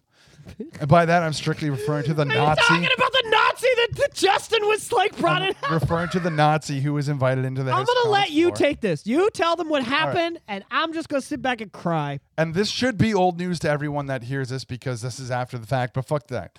We're going to tell you what really happened. If conservatives invited a Nazi to the House of Commons floor, you'd have everyone calling for the resignation of the caucus. Bro, I've seen the conservatives bring a black girl into the fold that said, like, I don't like something 20 years ago. Like, it wasn't even a Nazi, just flat out said, I don't like this conservative thing. And they got eaten alive. They got eaten. Remember Pierre? Yeah. Got hung out? I can't remember the details, but you remember the situation I'm talking about. How close was Pierre to, like, losing his candidacy over that? But, but this is cool. So, but if the conservatives did bring a Nazi, you'd have protests in the streets. This is what would happen. Well, people were calling for liberals' resignation, and the House Speaker resigned, taking the blame himself. So, if you look back at all of the members of the Liberal Party who have resigned, it's all people literally taking the bullet for Justin. Their careers as a political person ended by the corruption of the current prime minister. Was a Nazi on the House of Commons floor a big deal? Yes, it was, because a big part of our childhood education is history, learning of the battles, the devastation of the world. I think it says a lot about us too. If they can't even fucking screen motherfuckers on the floor of the I get house to that, yeah? Okay, yeah, please. The massive casualties we took in World War II, the death and slaughter of Jewish people. This Yaroslav Hunka was a grenadier in the Waffen SS. He's in the fucking SS, kids! And the liberal media will say, yeah, a mistake was made. Yeah, this isn't a fucking I'm following orders situation. This is a fucking group of people that were sought out by the German army because they were a bit more sinister than other mofos. Yeah. Just so you know. This isn't like, I signed up when I was 15 and there I ended up. Nah. So liberal media will say, yeah, a mistake was made, and then they'll post a picture of conservative MPs meeting with Christine Anderson, who's not a Nazi, by the way, just someone with strict views against immigration. And that's why she's labeled as such. And should she be? I like how not wanting immigrants to come into my country is the same as wanting to go to their country and perform genocide. Right. I fucking love that that's the world we live in, Mark. Exactly. God damn it. Germany has an immigration problem, and that same problem has made it to our doorstep. A group of Sikhs have declared a part of Brampton as New Khalistan. So if you're not a Sikh, you're not allowed in that neighborhood. And why not? You going to make a road trip, Mark? Want to do an episode of the podcast live from, what was it called? New Khalistan. I would like to go to New Khalistan and do a live from New Khalistan, the Shot Pod. Well, what could they do? Well, in BC, which also has a large population of Sikhs, remember, a man asked someone not to vape around his kid, and that man was stabbed and died. Oh, yeah, because of that sheer law knife they're allowed to carry around that's super safe. Later, the assailant was arrested, and Sikhs took to the street to protest. Now, this is where it gets iffy, because talking about this can be considered fear-mongering. It can make you sound xenophobic. You'll notice how CP24 and CBC did not tell you about this. If anybody who's like, I didn't hear about this, are you starting to wonder why? Yeah. And I've had fears of stuff like this for a while by watching videos of many bad apples from migrant groups all over the world. Now, the reason I'm able to talk about this in the same story of the Nazi on the House floor is because it's all about being mislabeled. If you're a conservative who loved watching Christine Anderson belittle Trudeau when he visited Europe for being a tyrant during COVID, good. That's okay. However, you'll be labeled as a far-right racist. If you cheered on the convoy for protesting the COVID mandates, that's also great, but you're a far-right racist, a Nazi even. If you're concerned about immigrants getting violent, it's a fear that some have, you'll be labeled as a xenophobe. But if you have anything to say about a Nazi being on the House of Commons floor, liberals will roll their eyes and say, mistakes happen. Right. Then you have Chrystia Freeland in a picture holding up a black and red scarf with the words Slava Ukraine. But the red and black is linked to the Bandera movement. Stepan Bandera was a nationalist Ukrainian politician during the Second World War, accused of war crimes and atrocities against Jewish and Polish people. The UPA was a Ukrainian insurgent army that cooperated with Nazi Germany with mass killings of up to 100,000 Jews and Poles. Wait a minute. Are you telling me the country that we are sending billions of dollars to defend against Russia was actually balls deep in killing Jews with the Germans back in the They late 40s? cooperated with Germany what? until Germany refused to recognize Ukrainian independence. And there was someone on this show talking about how the Ukraine was balls deep in with Germany and has been for a long time. Who was it? Who said something like the Ukraine has been working with Germany and has political ties since the 40s and that this was going to blow up in Canada's face? Who was it? I wish I remembered the episode number that I told you this would fucking happen! Because I said this. I said this when you told me the fucking Americans sent all that money for the Bitcoin shit. Yeah. And it got embezzled. And I said, you know why? Because Ukraine's been doing this since the fucking 50s. I said it then. I said it like a month and a half ago. I said, I'm fucking tired of us sending money. They are not our friends. They are just fucking sending these assholes over here to laugh at us on our House of Commons floor. And then they're taking our money and it's just disappearing. Yeah. And we're just like, well, we're trying to help some poor people being attacked by a big bully. And it's just hilarious. Yeah. It's hilarious to me that people are still putting like their yellow. If you have the yellow, blue, white flag on your Facebook page, I hope you just wake up in downtown Ukraine with like 7 freedom fighters pointing fucking ARs at you. Like, hey, you want to be part of the solution? Take off that belt. Yeah. That's what I want for you, you fucking retard, you fucking idiot. If you only knew the people that were suffering because of your stupidity. Yeah. You know what I mean? Like, and we're all over here like, I changed my Facebook profile. I'm doing something to be part of the solution. That's what we're doing. It's so sad. Yeah. I love it. So this is a bizarre story. So a 17-year-old kid named Ethan Liming was driving around. No, one sec. The poor Ukrainian people. Like, at the end of all that, who loses? Yeah. It's just like when I was talking about my parents pulling me in the middle. You know what I mean? Yep. My mom is so set that she's right, and that if I end up with her, I'm going to be raised to be the best kid. And my dad's like, that psycho bitch, he should be with me. And who loses in the end? I fucking lost in the end. And it's no different with these countries when you got these big leaders shitting each other's faces and doing backdoor deals and finding out, oopsie daisy, we gave money to this guy who used to kill Jews for fun. All that's just, it doesn't mean nothing. The only people losing are the Ukrainian people dying and the Russian soldiers dying. They're the only ones fucking losing in the end. Don't forget that while we're sitting here on our high horse on the podcast talking about who's in the room making the decisions. Like that Hamilton. I know you haven't seen the play Hamilton, but there's a song in the play, I Want to Be in the Room. And it's about wanting to be in the room when they wrote the Constitution. Yeah. And it's just about like, I want to be there when the important shit happens. Yeah. None of us are. Yeah. Don't forget that you are unimportant. Whoever is listening, and I'm on that list too. We mean nothing. These people are suffering. They're over there really hurting, and we're over here just like, oh, here's my opinion. And our opinion means nothing. What really matters is that there's innocent Ukrainian people suffering while all this bullshit happens. Yep. So a 17-year-old kid named Ethan Liming was driving around with his friend shooting gel bullet guns at people. They stopped by a basketball court. That's part of a LeBron Charity Foundation court. And he opened up fire on a couple guys. They approached the vehicle. Ethan shot him in the face with this gel gun. All it does is cause pain and minor irritation. I don't know. If you caught someone in the eye, I think that gel gun could kill you. Yeah. They got in a fight. Liming was punched in the face, knocked down, and his head hit the concrete, and that killed him. He died of blunt force trauma. It was considered a homicide. In court, the two were found guilty of assault, but not involuntary manslaughter. Okay, hang on a second. So a guy got shot with a rubber bullet in the face at point blank range. He murdered that guy involuntarily, and he's at fault? That sounds like a fuck around and find out situation to me. Yeah. Honest to God. Yeah. Finish this story. Tell me that guy's not doing time. No. So this is what I'm saying. This has enraged people because he fucked around and he found out. But you can't do that. But on the flip side of the coin, literally reverse the colors. If Ethan was shot in the face and any one of the guys who hit him were hit and they died of blunt force trauma, you have someone found guilty in a protest in the street. And it's a hate crime. Immediate. Yes. It's immediately he killed him because he's black. Yeah.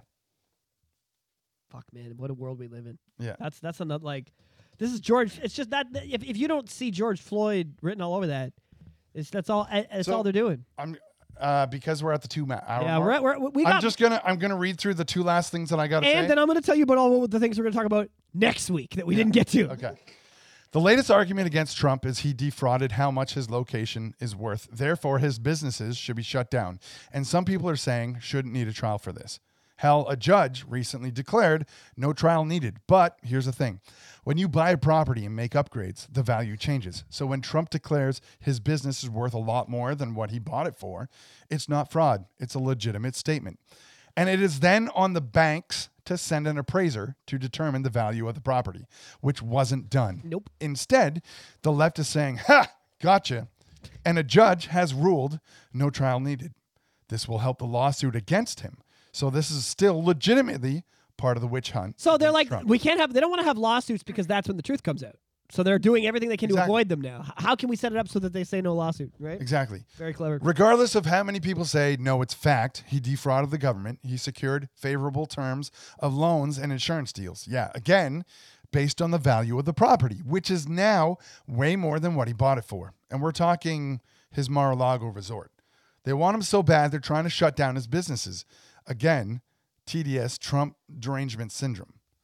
And remember, even if it did go to trial, every lawyer that represents Trump is being charged for simply representing them. And when he says every, can you please give me a total of how many lawyers have been told that they're not allowed to represent him because they are convoluted into his scheme? 18. Whoa. 8? 18. Not 13? 13? 18. 16? 18. 18. Yeah. So the judge is saying the property of Mar-a-Lago is only worth $18 million from beach to beach. The actual value is closer to $1 billion. So with no trial, it's rule by decree. And many people who aren't far leftist can see the future. They say it starts with If Trump. you think they're not going to do the same thing to you in your house, kids, Yeah. when the government decides to tell you that your property is not yours, I mean, I'm just saying, if you think this is an example of if they're doing this to a billionaire, what are you going to do? Exactly. What are you? Starts with Trump and then goes to you. So who's to say they won't do this to Elon? They did next? they did it with celebrities. They were like, you can't make a movie unless you get vaxxed. So we all got vaxxed, and how's that going for us? Yeah. So Elon has some views that oppose the far left. Hell, he said he voted for Biden originally, but with everything going on, made it known he would vote Republican next. And we all know the logic of the left. I love Elon and Ahsoka. He's so good. Yeah. And we all know the logic of the left. If you're not with me, then you're my enemy. If you're not with me, then you're my enemy. Corporate death penalty without trial, destroying a $1 billion company by a summary judgment Only a Sith deals in absolutes, Mark. is very authoritarian. And if you don't think so, you deserve to get hit by a landslide.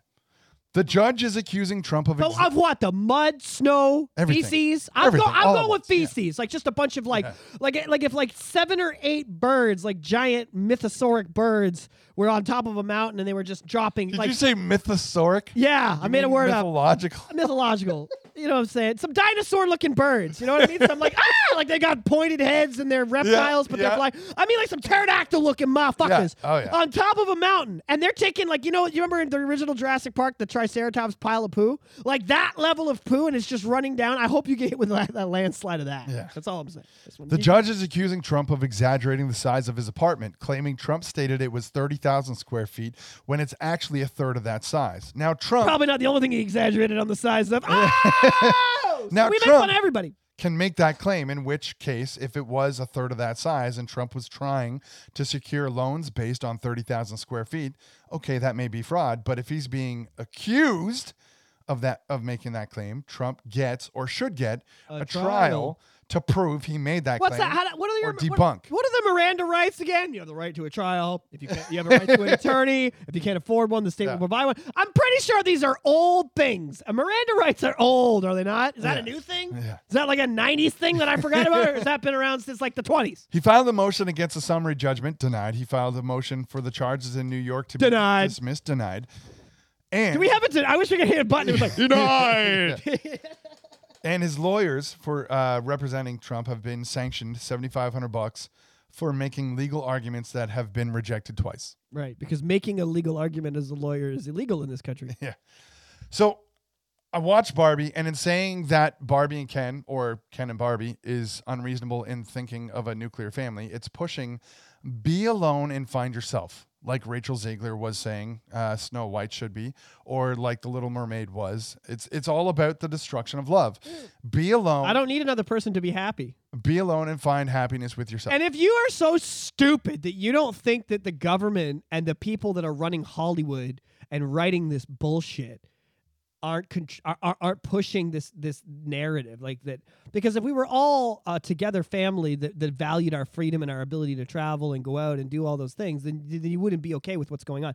They want everyone to be alone and find themselves, because that allows you're easily manipulated. Yeah. They can completely take control of your mind through their propaganda if there's nobody to say, hey, Mar, like basically what you do to me. I'm like, hey, look, here's something I found. And Mark will be like, you realize that's blah, blah, blah, blah. I'm like, oh, shit, good point. You know what I mean? Like everybody needs a Mark in their life. Yeah.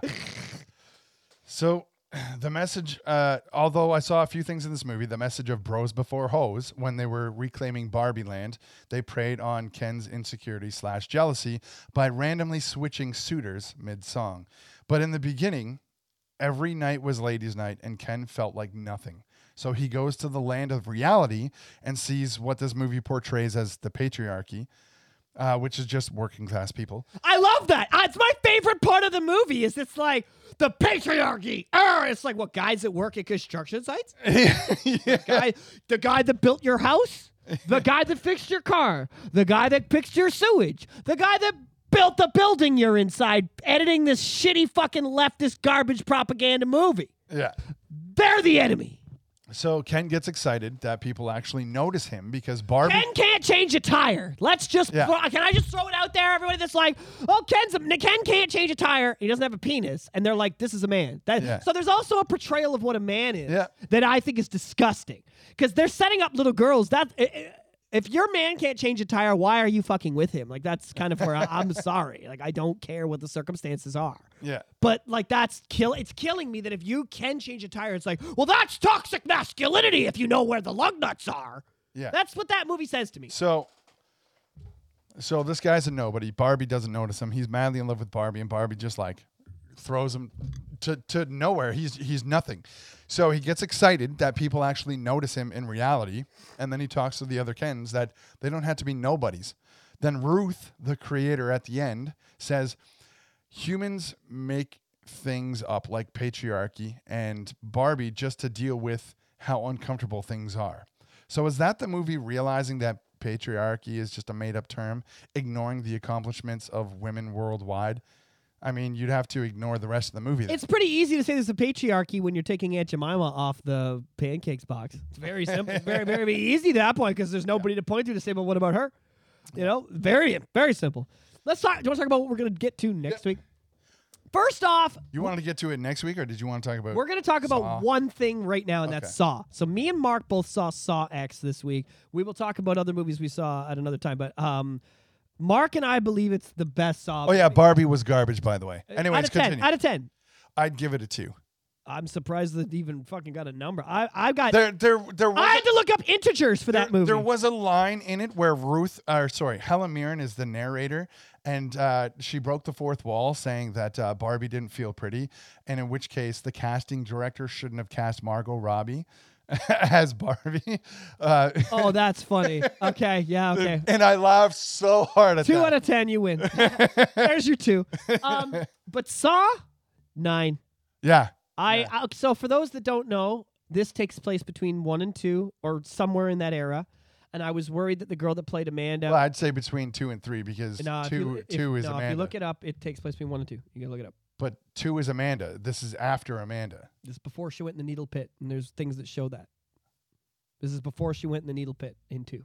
She goes in the needle pit in 2 when she's part of the group. Was she in part 1? She was not in part 1. Okay, because This it is- showed her in the reverse bear trap. In 1? No, in this movie, it showed her in the reverse bear Yeah, trap. but that's a flashback to 2. Yeah. But that's what I'm saying. So this takes So- place before that because in this. But what I'm saying then is it's a flashback, so it took place after. Yeah, but that's so the story where they've got the guys and he goes to get fixed takes place before 2. But there are flashbacks and they jump ahead. They jump ahead too. They jump ahead to when he's dead twice. Yeah. So there's jumping, but the actual story of him going to Mexico and then finding these people takes place between 1 and 2 because Hoffman's on his side. So right away we know this. Okay, we can argue about the stupid details later. Yeah. But the bottom line is that Amanda has to fail. That's why I love this movie. Amanda in the third and the fourth one fails her test, right? When to save Jigsaw, he dies. Everything falls apart. They needed to portray that. They needed this to show a relationship between Jigsaw and Amanda, but one that would fail eventually. And they did that.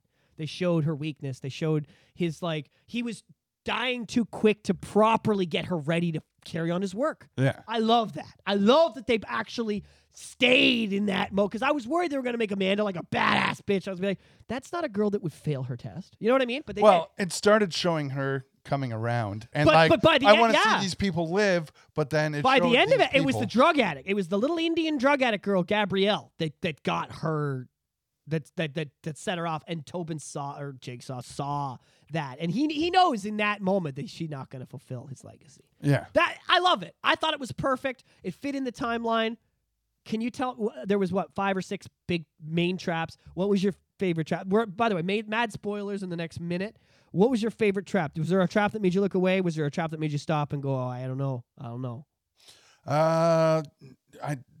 There wasn't one that had me turn away. I loved them all. Mr. Eyeballs didn't get you? No, I laughed at that. I laughed at it too. I loved it. But with the eyeballs, it was also the breaking of the fingers because it was him switching, Eyeballs and- turning I know, a knob. I know, And I know. I love that. I love that too. But my favorite was the fucking cut. Was the leg cut. Yeah. Dude, I couldn't. Having a saw. I couldn't. It was the sound. Yeah. When she's going, like, have you ever done that? Have you ever used one of those? Yep. You have? Yep. And that scene didn't fucking like, bro, give me your fucking thigh. Come here. Let me touch your inner thigh right where it's soft, right there. And you want to tell me that thing, you know what I mean? You know you touched it. Yeah. You did it, and you were like, and Yeah. you squeezed it, right? You just touch it like this. You just go like, just like that. And there's a little blood. And you're like, oh, shit. Really? Nothing? You're a fucking psychopath.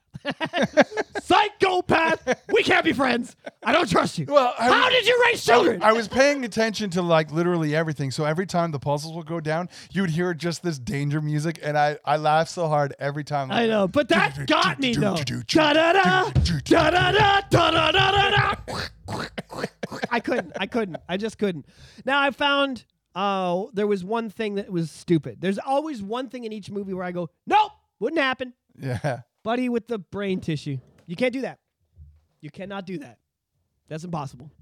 Nope. You cannot cut the feeling of the saw in your head immediately. I don't care. You can have adrenaline in your blood. You can pump you in, like Batman did at the end of the Batman. Remember when he got shot? Yeah. He was going to die and he had that hole in his suit. I don't care if you're that version of Batman. If you have a hole in your head and you go to put the thing in to get a piece of your brain, you're going to go into immediate shock. There is nothing that will overcome that. You could be taking all the suppressors on the planet. You are going to go into shock and you're going to pass out. You're never going to get to be. Well, I mean, you can be in shock and still be awake. You can't pick a piece of brain out of your hand and hold it. You won't be like. Have you ever hurt yourself and tried to perform a task? Because I broke my elbow and tried to stand up. Yeah. It's just an impossibility. The bottom line is that when you break bone, when bone is shattered in your body anywhere from the 400 bones in your foot to the 28 bones on the top of your head, if any of them break, there is a chemical in the marrow that when it's released into your bloodstream induces unconsciousness. It's just a fact. Yeah. You will pass out. It's a defense mechanism. That's the part of these movies that kills me. Breaking your foot to get out of a chain, that's why the first movie's so good. Because nothing in the first movie would make you pass out. You can cut your leg off. No problem. You can cut your leg off. That's realistic. You cannot take a chunk of your own fucking brain out. You can't do it. Sorry, you can't do it. Just the fucking saw of the hole you'd be gone. You would never get to the step where he took it out. That was the only one where I went, I'm in the theater with my seat on my back going, no fucking way! I didn't know. That was the only one. But the leg one, that's realistic. You would live. Yeah. You would stay conscious. But the pain would be like, you would probably have to do one of those. Yeah. But you could keep going. That's why that one got me, because you wouldn't die. The brain one, most of the Saw trials, you would die. You would pass out from pain before it happened, but the leg, those are so good. But overall, it was really good. The fact that it was still early in Jigsaw's. And he was the star. It was the first movie, I think, in the whole 12 or 10 of them that, he's the main guy. He gets the most script. He gets the most close-ups and emotion. Those eyes are dead. I don't care who Tobin. I don't know who Tobin Bell is, but I don't know how he turns on those dead eyes. When he's walking up the stairs and they're like, "Please help me," and he does that thing where he's just like, he does the look, and then he struggles to get up the stairs. Bro, I don't know how that's acting. Those eyes are so fucking dead to me. That guy, they say cut, and he goes, "I'm Tobin Bell. I'm gonna go get a sandwich." You know what I mean? That to me, I can't do that. I don't understand how he can be that dead inside. He's all, "I want to play a game." Cut. All right. How was that? Was that okay? It's called Monopoly. Just kidding, guys. By the way, I bought you all Rolexes for the movie. Go for it. Says Connect 4. Says Saw X on the back. I'd like to play a game with you guys. If you guys you want to play a game with me, all right. Sounds like a good night, right? Drinking game. You guys want to play a drinking game? You're like, is this Jigsaw? I want to drink with Jigsaw. Anyways, great movie. Highly recommend it. Saw 1, 2, 3, and 4 are the best in the franchise. It got a little out of hand after that, but those first 4 are amazing. I would say it is as good, if not better than 2, but not as good as 1. That's me. I'd say it's better than anyone above 4. All right, so anything above... I agree. You and me... Handshake on that. It is better than everything above 4. It is better than 4, in my opinion. On par with 3. On par with 2, but not as good as 1. Yeah. That's where I say it is. I'd say it's very, very... Just because, I'll never forget that moment in my life. I was watching it with my girlfriend in her bedroom, and we were trying to fool around. And then at the end of the movie comes and it starts getting the music, and I'm like, hang hang on, babe. You don't get off my dick for a second. And then Buddy stands up, and the acting, because he's groggy from the drugs. My favorite part about Tobin Bell is that like he never, all the factors that get played, and he's groggy from the drugs, so he's out of it, and he gives the most sinister, I'm stoned on drugs smirk. He goes like that. You remember that scene? He looks at not Hoffman, but he looks at the guy. He looks at this guy and just smirks and turns around very groggily, opens the door, and then that first movie will never be topped. I don't think there's a better horror movie in maybe Alien or Halloween, like the classics, like the first ones. I do not think it gets better than Saw 1.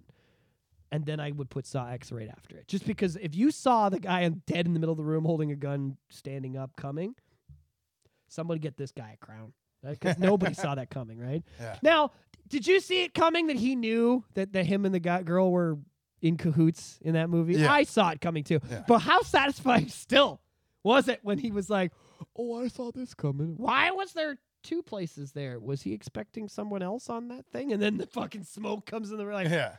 Too good.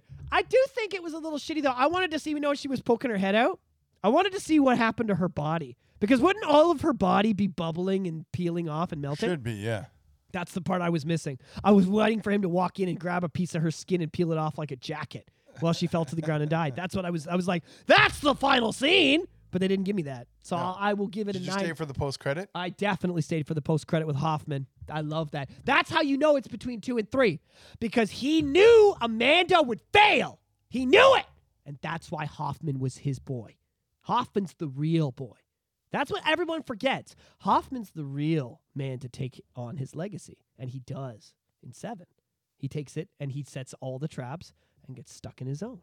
That's the genius of Saw. But it was Hoffman that he put faith in and then trapped him in his own shit. Because Amanda, he knew from... And it was actually kind of interesting. This movie could technically be the reason he figured out Amanda wouldn't be able to carry on the legacy.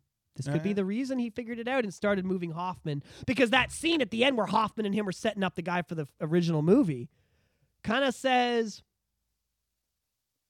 Hoffman's my boy, not her. I already lost faith in her. Yeah. You know what I mean? Which is where the story goes. So I can't say enough good about it. If you don't like the Saw franchise, you don't like movies. You just don't like quality. Go watch Lord of the Rings fucking again, because it's like the only All right.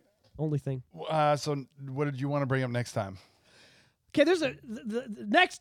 Don't we do the voice? Next time on the Shot Pod, we're going to talk about how bad Expendables 4 was. It's the worst movie ever made. I'll talk about why. We're going to talk about Ahsoka. By the time we get to the next episode, the series will be done. We're going to talk about all the finality of it. We're going to talk about how I don't think that's Ezra. We're going to dabble more into Halloween stuff. There was just so much to get through. Today- We actually took last week off, and we had one in the bank, so we put one up. And Halloween, next week, Halloween all day. Yeah. All day, we're going to talk about everything. And when we talk about 1995, we'll specifically get into what were the scarier movies of that. yeah. And the last thing we're going to talk about, Frontiers finished its update. Sonic Frontiers had a bad ending, and they've updated it with the ending that they originally intended. So it is a good ending. I want to talk about the difference between them and the future of Sonic. I want to talk about the Octopocalypse. The Octopocalypse is what happens when octopus or octopi, who are individual but smarter than humans, decide to build communities. And they are. Yeah. So we're going to talk about that. And last but not least, we'll talk about Sonic Movie 3 has started filming. And we're going to talk about the writer's strike. Oh, yeah, because that ended. And the actor's strike. Now, the actor's strike didn't end, though. So we're going to talk about how they're connected and why the one's ending and one's not, and get into a little bit more of what people don't understand that people aren't affected right now by the writer's strike. You'll be affected next year. Kind of like, remember when everyone had a short season? There was a writer's strike in 2008, I believe it was, or 13, something like that. And every season from that year had like 8 episodes or 9 episodes as opposed to 20. I'm going to explain how that's what's coming. Yeah. You're going to see a little less of everything, and then it'll be okay after that. But it's happening once again. We're going to talk about all those things next week on the Shot Pod episode 95! Thanks for listening. Thank you, everybody, for tuning in. This was a pretty jam-packed episode, and I kind of went on a pretty long rant, but you can definitely check us out at www.theshotpod.com. Remember the 0. You can check us out at Apple Podcasts, We're on Spotify, Amazon, and we're on iHeartRadio and Google. YouTube. We're on YouTube as well. If you go to YouTube, the first half hour of every episode from like 50 forward is up. Check it out. There's no cursing. You can listen to with the kids. Peace be with you.